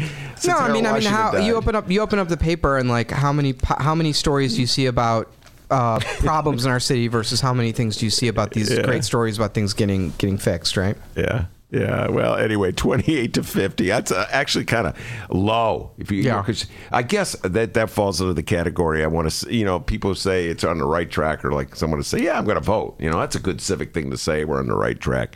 All right, how closely are you following? Now, here's where we're getting to the good stuff. How closely are you following the Lincoln Yards development? That was one of the questions that you asked. And why did you? You're in sort of an exception to the rules. I said earlier. Not a lot of people in the media, and when you did this, you are in the media, whether you want to be or not. Not a lot of people in the media asked this particular question. Right. So why did you ask it? Well, I think I'm interested. You know, we were just having this conversation before, right? About like nationally, right? How do you win an election? What do people care about? And we're talking about, well, do people care about their tax bill? Do they care about climate? Do they care about Trump, Russia? I don't know. I mean, I have my gut, but it's nice to ask people and hear what they have to say. You know, at least where I live up on the north side, right by that Lincoln Yards thing. And for me, I would say, like, you know, from the people I talk to, that's got to be like the number one issue in politics. And if, you know, of course everyone's following Lincoln Yards. But, you know, what do we see about that one was only in total 46% of people are sort of following that story and have heard about it. And only 19% of Chicagoans are following that story very closely. So another 27% said they're somewhat close, and 19% said just a little. And, you know, something our pollster told us, a way to interpret this is the people who are following it very close, they're probably reading about the story, and the people who say, oh, I'm following it a little bit, like they haven't really heard of it. Yeah, and don't know. There's a don't know in there. Using tax increment finance districts, this is near and dear to my heart. Totally following. I was actually encouraged by this, Max. Mm-hmm. Totally following is approaching 50%. I can't tell exactly from this graph. What's that, 46%? It's like 45%, yeah. 45% yeah, so, totally following. Yeah, it's the same. You know, very interestingly, the TIF issue is very close to the Lincoln Yards issue, and they're really the same issue, right? Because that's sort of at the heart of it is, to me, the heart of it is there's a moral case about how we should be using taxpayer money and what rights do powerful people in the city have to the taxpayers' money. And the numbers are very similar here, probably not surprisingly. You know, it's the same. 19% of people are following those issues very closely. Yeah, that 19% is listening to this show right now. Mm-hmm. And the don't know, God, I've failed miserably. What is the don't know? It's 4%. Oh, it's not so 4% bad. have never heard of a TIF before. Yeah, and but again, this is of likely voters. Yeah. So this is only people who are going to vote in the mayoral race. Well, Max, here's where I always say I've really failed, and I've been pursuing this issue for all these years and trying to get people to understand it. And there's many different ramifications of a TIF program in Chicago, but the two essential ones: one, it's money that should be spent on areas that really need it, and it's being spent in wealthy areas. And two, and this is a citywide thing, it's a tax hike. And all of our elected officials say they're trying to hold the line on taxes. So what the city, I have to give them credit on this, Max, is they've been very successful at concealing the fact that this is a tax hike so that they take it off the table. So people who have a knee-jerk reaction against taxes, and you get those in your poll, they don't want to see their taxes go up, don't respond that way when they hear about the TIFs. Do you follow what I'm saying? They don't see it as a tax hike. Yeah. A new TIF is better branding than a tax hike. I agree with that. Yeah, and even though it is a tax hike. All right, Max Temkin is in the studio. We're talking about his poll, and we're taking a deep dive on it. Erika Wozniak has entered the building as well. We're going to be talking to her about her run for alderman in the 46th ward. We have a lot of political talk ahead of us. We'll be right back after this. Ben Joravsky Show is brought to you by the Chicago Sun-Times. For the latest in Chicago and Illinois news, sports, weather, and the latest in national news from a real Chicago frame of mind and real Chicago writers, check out the Chicago Sun-Times. Read the daily paper or online at chicago.suntimes.com. And hey, if you have a little extra cash, subscribe. And by the Chicago Reader. For a deeper dive in the daily Chicago news and for all of what's going on in this city, you gotta read the Reader. Music, arts and culture, film, extensive event calendars, concert listings, and more, including weekly political columns from writers like Maya Dukmasova and, yes, our very own Ben Joravsky. The Chicago Reader is free in newsstands and at chicagoreader.com. That's chicagoreader.com.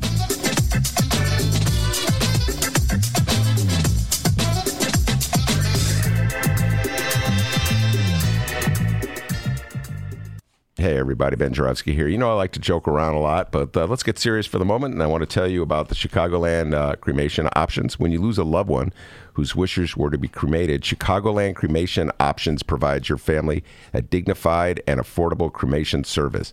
Chicagoland Cremation Options helps you bypass the expensive overhead of a funeral home or cemetery by streamlining the cremation directly, saving you sometimes thousands of dollars. Chicagoland Cremations Options Crematory, just south of O'Hare, 5 minutes west of Chicago, family owned and operated by Douglas Klein. Visit ChicagolandCremationsOptions.com. One more time, ChicagolandCremationOptions.com.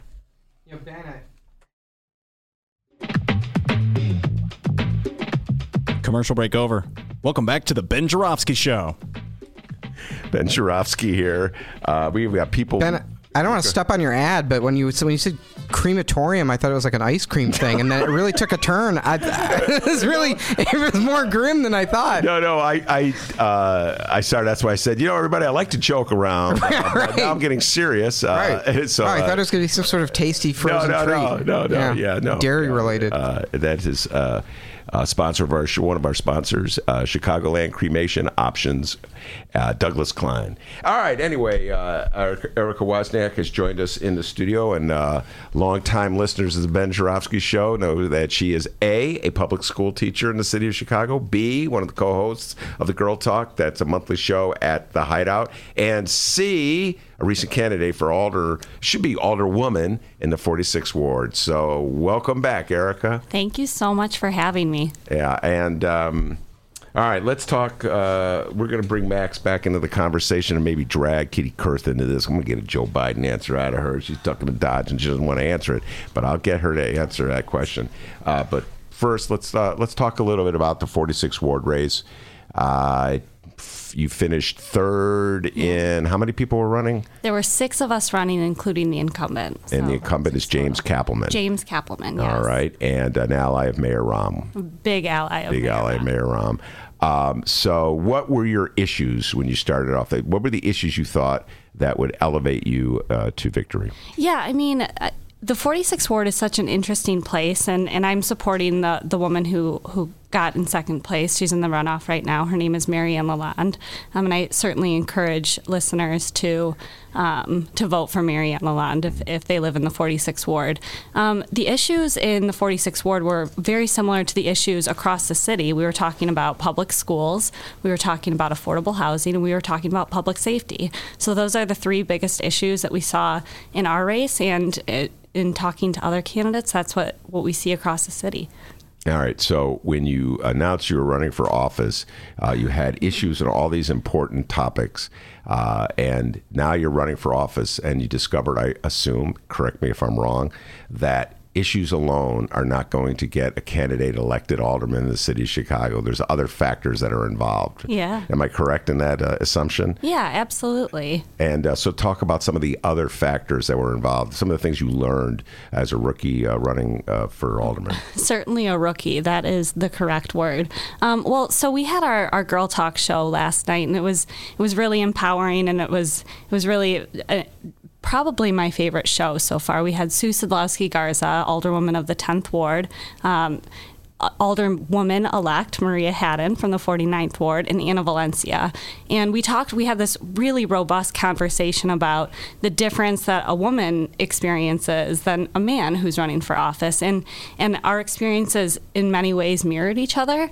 And that's something that I really, after the race, wanted to make sure that I had the opportunity to elevate some of the experiences that I had as a woman running. In particular, just when I first started, I've been a public figure in Chicago for some time. I've done a lot of work. I've hosted the Girl Talk, but my looks became, a big topic of conversation, how I wore my hair and my makeup, and that was something that I was really kind of like, well, what's wrong with me? What's wrong with the way that I look? And I think that's something that, women experience in a way that men certainly don't have to.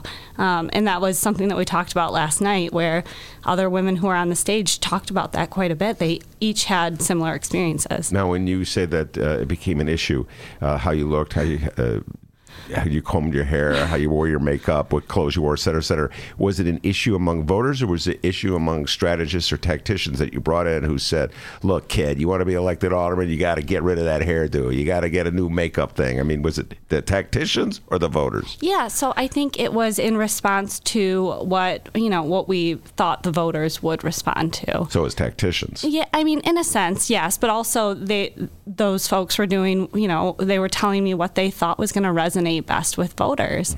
And, me wearing my bright red lipstick, which I love so dearly, wasn't necessarily something that, they felt voters would respond to, as well as, wearing a more muted color, which it is perfectly fine. I mean, that's something that, you change your looks, but it was something that I really struggled with. I'm struggling with it right now. Help me out, Erika. And, okay, why would... I've never run for office, I've never worn lipstick, and I've never advised an aldermanic candidate, so I'm at a loss here. Why would it make a difference to a voter in the city of Chicago if you had bright red lipstick or muted red lipstick? I'm not sure if it does or not. I just think it's something that we really looked at, that, I'm a tall blonde woman who likes to wear bright red lipstick and, colorful dresses. And, that's part of who I am. And so I think it was something that, toning it down a little bit was something that we discussed quite a bit. And to the point that, I wore my glasses and I put my hair up, and but I continued to be myself and stay true to the issues. But it was something that listening to other women who were running for office last night, it meant so much to me knowing that they had gone through the same thing. Yeah, that's totally bogus in my humble opinion. In fact, if I were in the room, this is why they keep me out of such rooms when these tactical decisions are made. I would say, in my humble opinion, that if you're in, what'd you say, there were 5 people running or 6 people running? There were 5 challengers, 1 incumbent. All right, so you got 6 people running against it, and you're only goal, you're not going to win outright, Erika. You're got to get to that runoff. And I would say the red lipstick is what's going to get me to the runoff, because people are going to go, I'm going to vote for that lady with the red lipstick. Yeah, and I think that's something that you have to balance. I mean, do you lean into it, or do you kind of take a step away from it? It's it's part of how I feel comfortable. It's part of how I feel powerful. Yeah. And so that's it was something that we we talked about quite a bit, and now that I'm sort of out of it, yesterday I went to the makeup store and said, give me the darkest red lipstick you I want that red stuff. Wait, now hold on. Now, all right, I want to dwell on the red lipstick, but it is important because we're talking about we're talking about the mentality of Chicago voters with Max before you got here, and this is elemental. Lipstick matters. Did you ultimately bow to the wisdom of the tacticians and mute your red lipstick?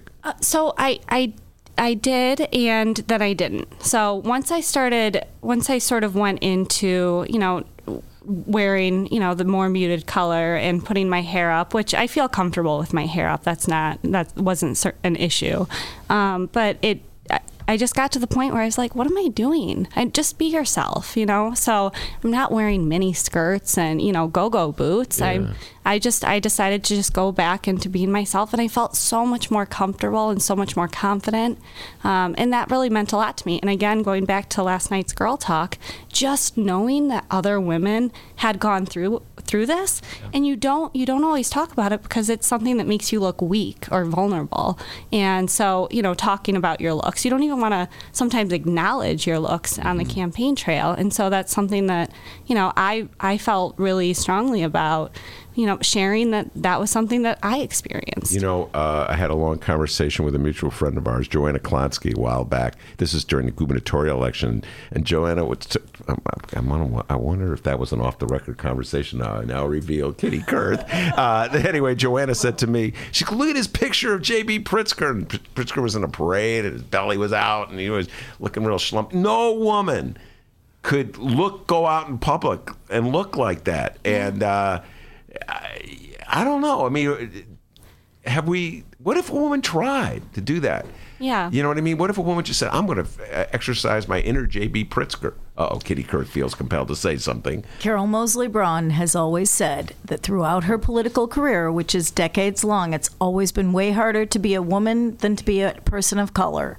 And she was on my podcast recently, Girl Pundits, talking about how internationally, all the different places internationally that she had been with women in public office, and all the places that women in public office are put down in ways that men don't even think about, but how hard it is to be a woman running for office. Yeah, and you experienced that same as well. Yeah, I mean, I think that there was certainly, I remember talking to another woman aldermanic candidate, and she said to me, "I just can't wait to wear jeans again," which was such such a small thing. But I would be at these forums with the two other male candidates, and they always came in jeans. I could have never gotten away with wearing a pair of jeans at a forum. Well, let me ask you: have things changed? I think that Erika clearly has the wrong tacticians. If they're telling her to be, if anybody tells a candidate to be somebody other than themselves,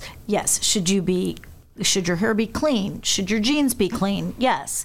But you should campaign however you feel the most comfortable, because the more comfortable you feel, the more that you're going to focus on what you're saying and not how you're saying it. Yeah, I mean, I think that the people who I was working with are some of the most talented folks in Chicago, and I obviously was listening to them because I knew that how talented they were, and it was a different sort of situation where you sort of have to get over those roadblocks of being criticized for your looks. And I know a story of one of the other people who was running, not that I won't name names, but that they said Erika puts on her glasses when she wants to be taken seriously.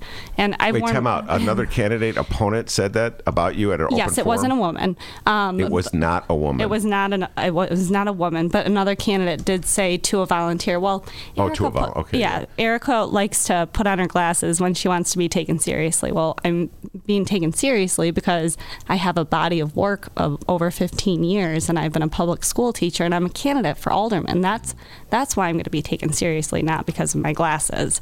So. Wow, what a trip! All right. So let's get away from the way you look. Although this is actually an important point, eye-opening. I don't know what tacticians tell people. I'm really disturbed by the state of tacticians in the state of Illinois, city of Chicago, because that's some bad advice, in my humble opinion. All right, now. Let's talk about the issue. You said you want to run an issue-oriented candidacy campaign. I happen to know a little bit about the ward you're running. We're in the 46th ward, and this is fascinating. This gets back to stuff to talk with Max. You have James Kappelman. He's a longtime ally of Mayor Rahm. He had put together a TIF deal at Montrose and Clare, and it was an absolute ridiculous deal. Talk about gilding the lily, et cetera, et cetera. He felt compelled to run in that election as though he were a pro-affordable housing activist. And then he got positioned in one of these, bizarre Zelig moments in the city of Chicago where Danny Solis is taking a fall because he's wearing a wire, and he's suddenly the chair. Kappelman is the chair of the zoning hearing on Lincoln Yards. You talk about that with Max. You're talking millions and millions of dollars. It's going to go effectively against the whole notion of affordable housing. Well, it's that they don't have any affordable housing. They're paying some fee to not have affordable housing. We're not even pretending that Lincoln Yards is going to be anything other than this like dystopian, inward-facing playground for rich people in corporate headquarters. Absolutely true, and that was the same point, that they're paying money into a fund to avoid building public housing, Erika, that was at play with that Clarendon Montrose TIF deal that Kappelman sponsored. Here's my question to you. How do we, the people of the city of Chicago, time after time, allow these elected officials to get away with claiming they're doing A when they're actually doing the opposite of A? I have no idea. And we keep on electing these folks who are doing this. So that's why I'm so excited for April 2nd, because we have to hold everybody's feet to the fire. Obviously, James Kappelman is in a runoff right now with Marianne Lalonde, and he did not get 56% of the votes in the 46th ward. That's a huge chunk of votes that he didn't get. And so we have to make sure that we're electing folks who aren't going to do that. I mean, the fact that we have Alderman of the 32nd Ward, Scott Wagasback, he's coming out in front of saying this is a misuse of tax dollars. And it's a gross misuse of tax dollars, just like the Clarendon TIF was, just like the DePaul Arena was. We continuously are giving our taxpayer dollars to folks who don't need it while our schools are crumbling. I mean, it's absolutely ridiculous. I'll just throw in my 2 cents here, because I've been, I live right by this. I've been following the Lincoln Yards issue very closely, and I think when you elect someone, I think James has done a lot of great things for the city. At times he's been a very progressive alderman for the city. But when you want to see someone's character, it doesn't matter what they do when it's free and easy. It matters when the decision is really difficult and their back is up the wall. Their back is on the wall. Whose side do they take, right? Do they do the easy thing and do they cave into the powerful elites in the city who put pressure on them? Or do they take a principled stand for the people? And I think we had that it just couldn't be a clearer illustration to me of the way that business is done in this city, that zoning meeting proceeded, even though we had just had this reform election. The 2 candidates that made it onto the ballot didn't want to have this meeting, didn't want the zoning to happen. Everyone wants to slow this thing down. The voters could not have spoken more clearly, and somehow Kappelman holds this hearing. The mayor's office steamrolls everyone, and you have this very theatrical hearing. But obviously, the moment they gavelled into session, it was done. So I think that those are those are the moments I hope voters watch, and we can see very clearly when our elected officials do us dirty like that. Well, it's interesting you say that, Max, because the poll that we were talking about that Max commissioned about last week about Chicagoans, and people are being very civic minded when they answer the questions, want to say, yes, I follow the issues, yes, I'm going to vote, et cetera, Erika. But then, as Max is pointing out, we had this carnival hearing, which was so obviously staged, where James Kappelman, who is running in a contentious race and has to pretend as though he's for affordable housing, says, I want to defer. He's the chairman. He should get to defer the freaking thing. And what was it, Walter Burnett? Or I can't remember which one. Ben, do you watch professional wrestling at all? Is anyone like a wrestling person? That man right there. Do you know? Do you have a mic over there? Yeah. Tell us what kayfabe is. What is kayfabe? Kayfabe is like talking in like wrestling terms. Like if Hulk Hogan were in here right now and he was like, "Brother, I'm going to take you down." But kayfabe, but it's more. Kayfabe is the fiction. It's this fabric that goes. It's the fiction of the reality of wrestling, right? It's this fabric that goes over the whole thing, and you keep kayfabe at all times, and you pretend that wrestling is real, even when you're doing interviews or whatever. Mm-hmm. So when Hulk Hogan is speaking in that voice, he's keeping kayfabe because he's in the character, right? This is the kayfabe of Chicago politics. It's the fiction. Mm-hmm. It's the little drama that we play out in city council where it's Alderman, I have a motion, and it's fucking done. It's done. The deal was made behind closed doors. This is a little show for the people. And in this case, like, I was naive enough to think, oh, maybe we'll have like a hearing here and a debate and an equitable decision. And no, it was so obvious that this thing was decided before anyone walked in the doors. Next question in the next poll. You voter, do you think there's anything legit about Chicago politics? Yes or no? Let's see if the yes is that way. All right, Erika, so my question to you ran in the 46th Ward in the midst of all this. Did voters in the 46 wards actually fall for the wrestling rhetoric that Max and Dennis were talking about? Do you think they actually believed the game that went down in City Council? I think the folks who were already, with Kappelman believed it. I think the folks who understood, the theatrics of it did not. They knew that it was a dog and pony show. And I mean, that whole City Council meeting was just so horrifying. Just as a voter, as a public servant, I was just so disappointed in the theatrics of it. It seemed just so phony. All right, that's Erika Wozniak. With me in the studio as well is Mac Temkin. We'll be right back after this.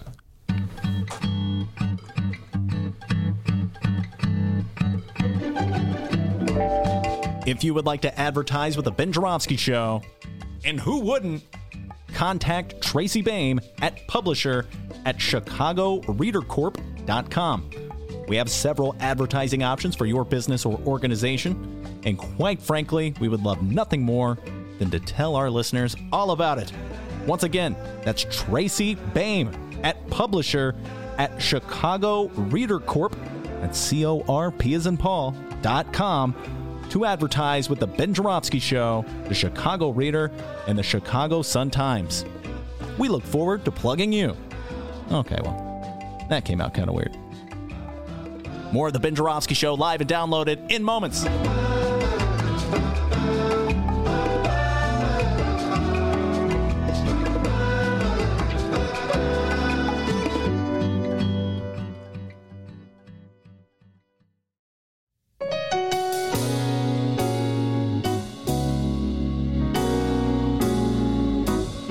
Welcome back to the Ben Joravsky Show. Mr. Joravsky, man, take us home. All right, that's Erika Wozniak on the piano. Man, the woman teaches. She wears ruby red lipstick. She hosts a girl talk. She ran for alderwoman, and she plays a mean piano. All right, that means we're coming to the end of good. She can do it all, man. Like Elton John. By the way, there's an Elton John movie coming out soon. I'll be the only one in Chicago. Who cares? Erika, what? Are you like Elton John? Okay, it's a generational thing. Have you seen Us? Yes or no? No. Oh, have you seen it? It's way too scary for me. I'm not going to see it. Oh, man, it's awesome. I'm trying to find anybody who's seen it. All right. So that beautiful music means we're at the end of a show, but I have a couple questions. One of the good things about podcasts, you can go over time a little bit. Nobody's really watching. Nobody's paying attention anyway to whether you go over time or not. I got Kitty Kurth here as well. I'm going to ask her a Joe Biden question. But, Dee, why don't you play up that Bobby Rush clip? I've been asking pretty much everybody who comes through the studio. We talked a lot about this yesterday with Rod Joy was in the studio, and Anthony Clark was in the studio as well. Nice. Bobby Rush's attitudes about people who vote for Lori Lightfoot. All right, well, hang tight here. I got so I have Bobby Rush, the quote from Bobby Rush, and then I have the responses from the candidates. So let me go ahead and pull up the Bobby Rush clip first, and here is Robert Bob Rush. Everybody who votes for Lori, the blood of the next young black man or black woman who's killed by the police is on your hands. All right, that's Bobby Rush. So we're going to start with that. Your thoughts? I'm just going to go to you, Erika. Your thoughts when you hear that? Yeah, I mean, that's a lot. That's a huge statement, and I think he took it too far. Max? I would say I think real police reform is got to be one of the most urgent issues on the city, and I think Tony's probably closer to my. I think Tony would get.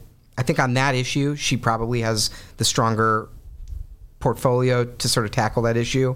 But I also think nothing is going to change in the city, including police reform, with this current culture of corruption. And for me, I'm always thinking about we've got to change the way we do business in the city, or else we're never going to have a real debate about this stuff. The people are never going to have the power to affect any of this. And so I don't know. I have mixed feelings. I feel like I certainly don't think I could defend Lori's career and her history with Chicago police, but I do think she has the potential to bring the reforms we need to the city to change this issue. And when you talk about the culture of corruption in the city of Chicago, what would be at the top of the list that has to change? What would be at the top of the list? Well, I mean, where to even start? I mean, the pay to play and the outright bribery of public officials. I mean, I think has got to be up there. Lori said she's interested in reexamining aldermanic prerogative in city council, which I'd love to. I mean, I know everyone freaks out when we talk about that, but what does it look like not to do? It's not working. So what else do we have? Let's figure something out. What would you put at the top of the political corruption in Chicago? I mean, I think we start with campaign finance reform because that's where a lot of the pay to play comes in, and I think that it trickles down from there. And how you just got off a campaign? I did. What was campaigning? What was raising money like? Oh, it's the worst part. I mean, ask any candidate. It's really hard. I spent 20 hours a week on the phones raising money, and I was lucky. I had institutional support with some of the large labor unions, but But if you're not a rich person who has access to rich people, it's really difficult to raise money on a campaign, and a $25 contribution goes a really long way. Yes. I'll just throw out really quickly, New York did publicly financed elections, and it's really cleaned up their municipal politics, and it's given an opportunity to many people like Erika to run for office, new young people who aren't already corrupted by the system to get into politics and get elected. Chicago, we had a ballot initiative a few years ago, and something like 70% of voters wanted to see publicly financed elections. I've never understood why we didn't. Well, of course I understand why. But we don't have the political courage in this city to change that. Max, just the ballot initiative, what a joke in the city. You talk about things that are part of the political corruption, this little spasm every now and then where we throw to the vote, hey, what do you think about X, Y, Z? Ben, and then we're going to ignore it. I worked on that, and I'll give you a little bit of the gossip on that, all right? I hope I'm not... no one listens to this anyway. It'll be fine. I hope you're wrong on that point. I hope you're wrong about that. I hope I'm not blowing anyone up here. But yeah, I worked on that with Common Cause Illinois on that ballot initiative. And the way that it went down was, constitutionally we're only allowed to have two or three initiatives. Three ballot initiatives, right. And there was a big movement that year to have a ballot initiative on a publicly elected school board. And Mayor Rahm's office was like, we absolutely cannot have a ballot initiative on a publicly elected school board. So they were like, get me anything that's not a publicly elected school board. Yeah. And I was working with Common Cause, and we were like, how about publicly financed elections? And they were like, we love it. Wow. And I think that's how it came to be. Dang. Yeah. That is so cynical, Chicago politics. Go ahead. Let me go back to Bobby Rush for a minute. Go ahead. Bobby Rush is 72 years old. Uh-huh.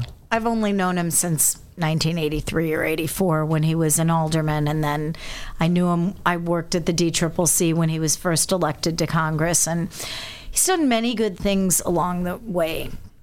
But he is now eligible for many good public pensions, and he's 72 years old. And I would say this if he was here, and I say it with love in my heart, but it is time for Congressman Rush to retire. Yeah. And coming on the rhetoric that we heard from him this week is absolutely an example of that. We don't need that rhetoric in politics. It's time to go, no matter who's saying it. We don't need that, and it's time for Congressman Rush to retire. Katie Kurth, telling it like it is, particularly after Bobby Rush. And I'm with you. I remember Bobby Rush from back in the day, and many interviews with Bobby Rush, but particularly after he endorsed Bill Daley in the first round. And the question I kept asking yesterday is, would he have given that speech at a Bill Daley rally? Imagine if Bill Daley were to run off against Lori Lightfoot. I mean, the same issue would be at stake, right? Right. If you think Bill Daley is the person who's going to stop police brutality, then you should... just play a video of the rally and just put a little Bill Daley face on Tony Preckwinkle and see how it rolls. All right. Now, before I gas you the Joe Biden question, I have to ask Erika this. You just got finished running for office. Has this deterred you from ever doing this again, or did it leave you wanting to get back in the race? Absolutely not. It was a really great experience. I had such a talented team, and we had so many volunteers, and I was really proud of the race that I ran. We didn't do the mudslinging. I mean, we certainly called the current alderman out on the money that he took and the votes that he took, but we ran a campaign that I can bring back to my students and say, I'm proud of this. And as all of this is happening in our city too, our kids are watching. I mean, they see these commercials on TV. They're hearing the news, and I think that's so important to remember. As it's a campaign, but it's so much more important to make sure that you leave that campaign being proud of the work, being proud of the issues that you elevated. Mm-hmm. And I'm really proud of the campaign that I ran, and I'm also really proud of Mary Ann's campaign too, and I'm more than happy to support her. Max, the whole notion of negativity working, Erika she did the Michelle Obama route. She went high when they went low. You've been watching Chicago politics for a while. You think that?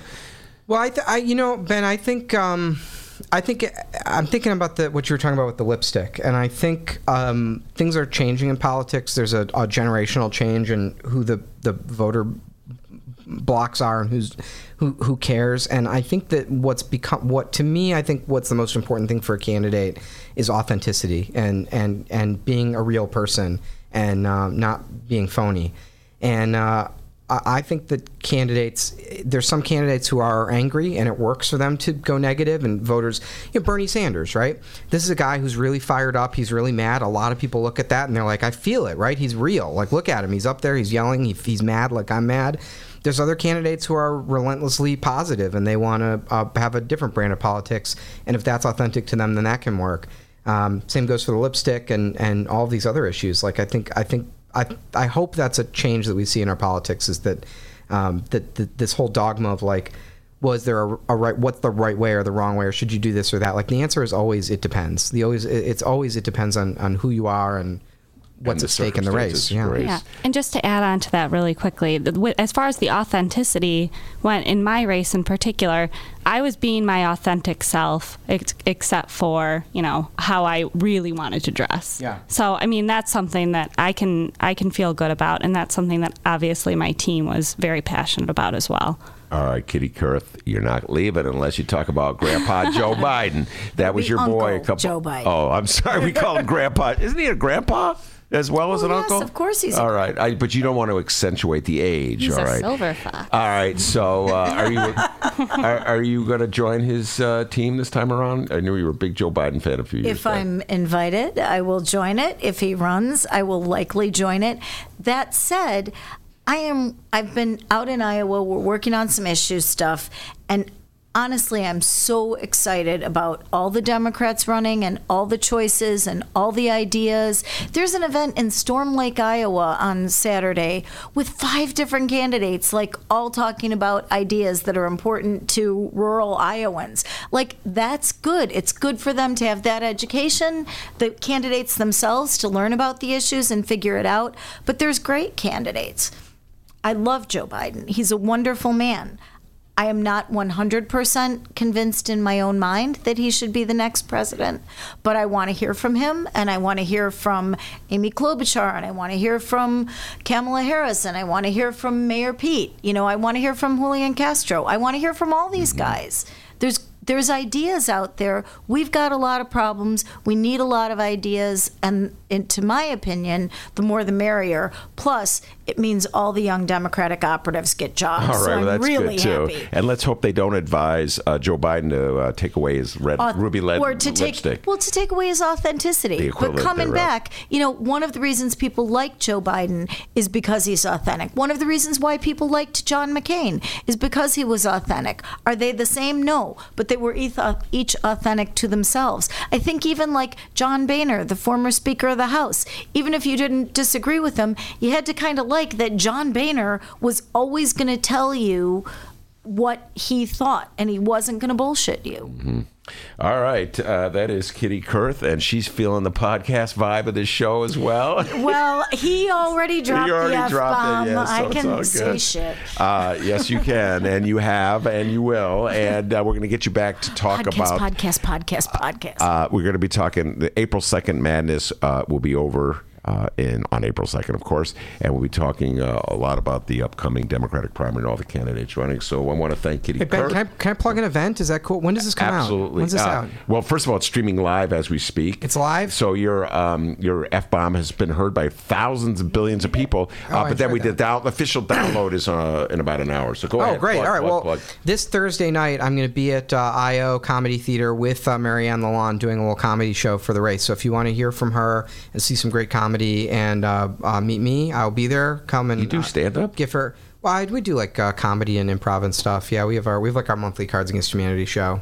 I did not know you personally. Come do a show with us. I should come to. I did not know you personally got up. Funny, Ben. Yeah, I did not know you. Come do a show with us. It's fun. Come and co-host with me. Oh, okay. It'll be fun. Let's do it, man. Yeah, but come out on. Are you looking up the time? Get time. Kitty's frantically tapping on her phone.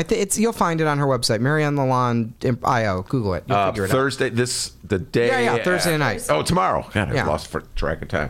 All right, that's Mac Temkin, Erika Wozniak, Kitty Kurth, Monroe Anderson, who was early, and of course, the man, the myth, the legend behind the board, pride and joy of Alton, Illinois. The ladies all love him for his body and mind. The great Dr. D. Give yourself a raise. Take it out of petty cash. See you tomorrow, everybody.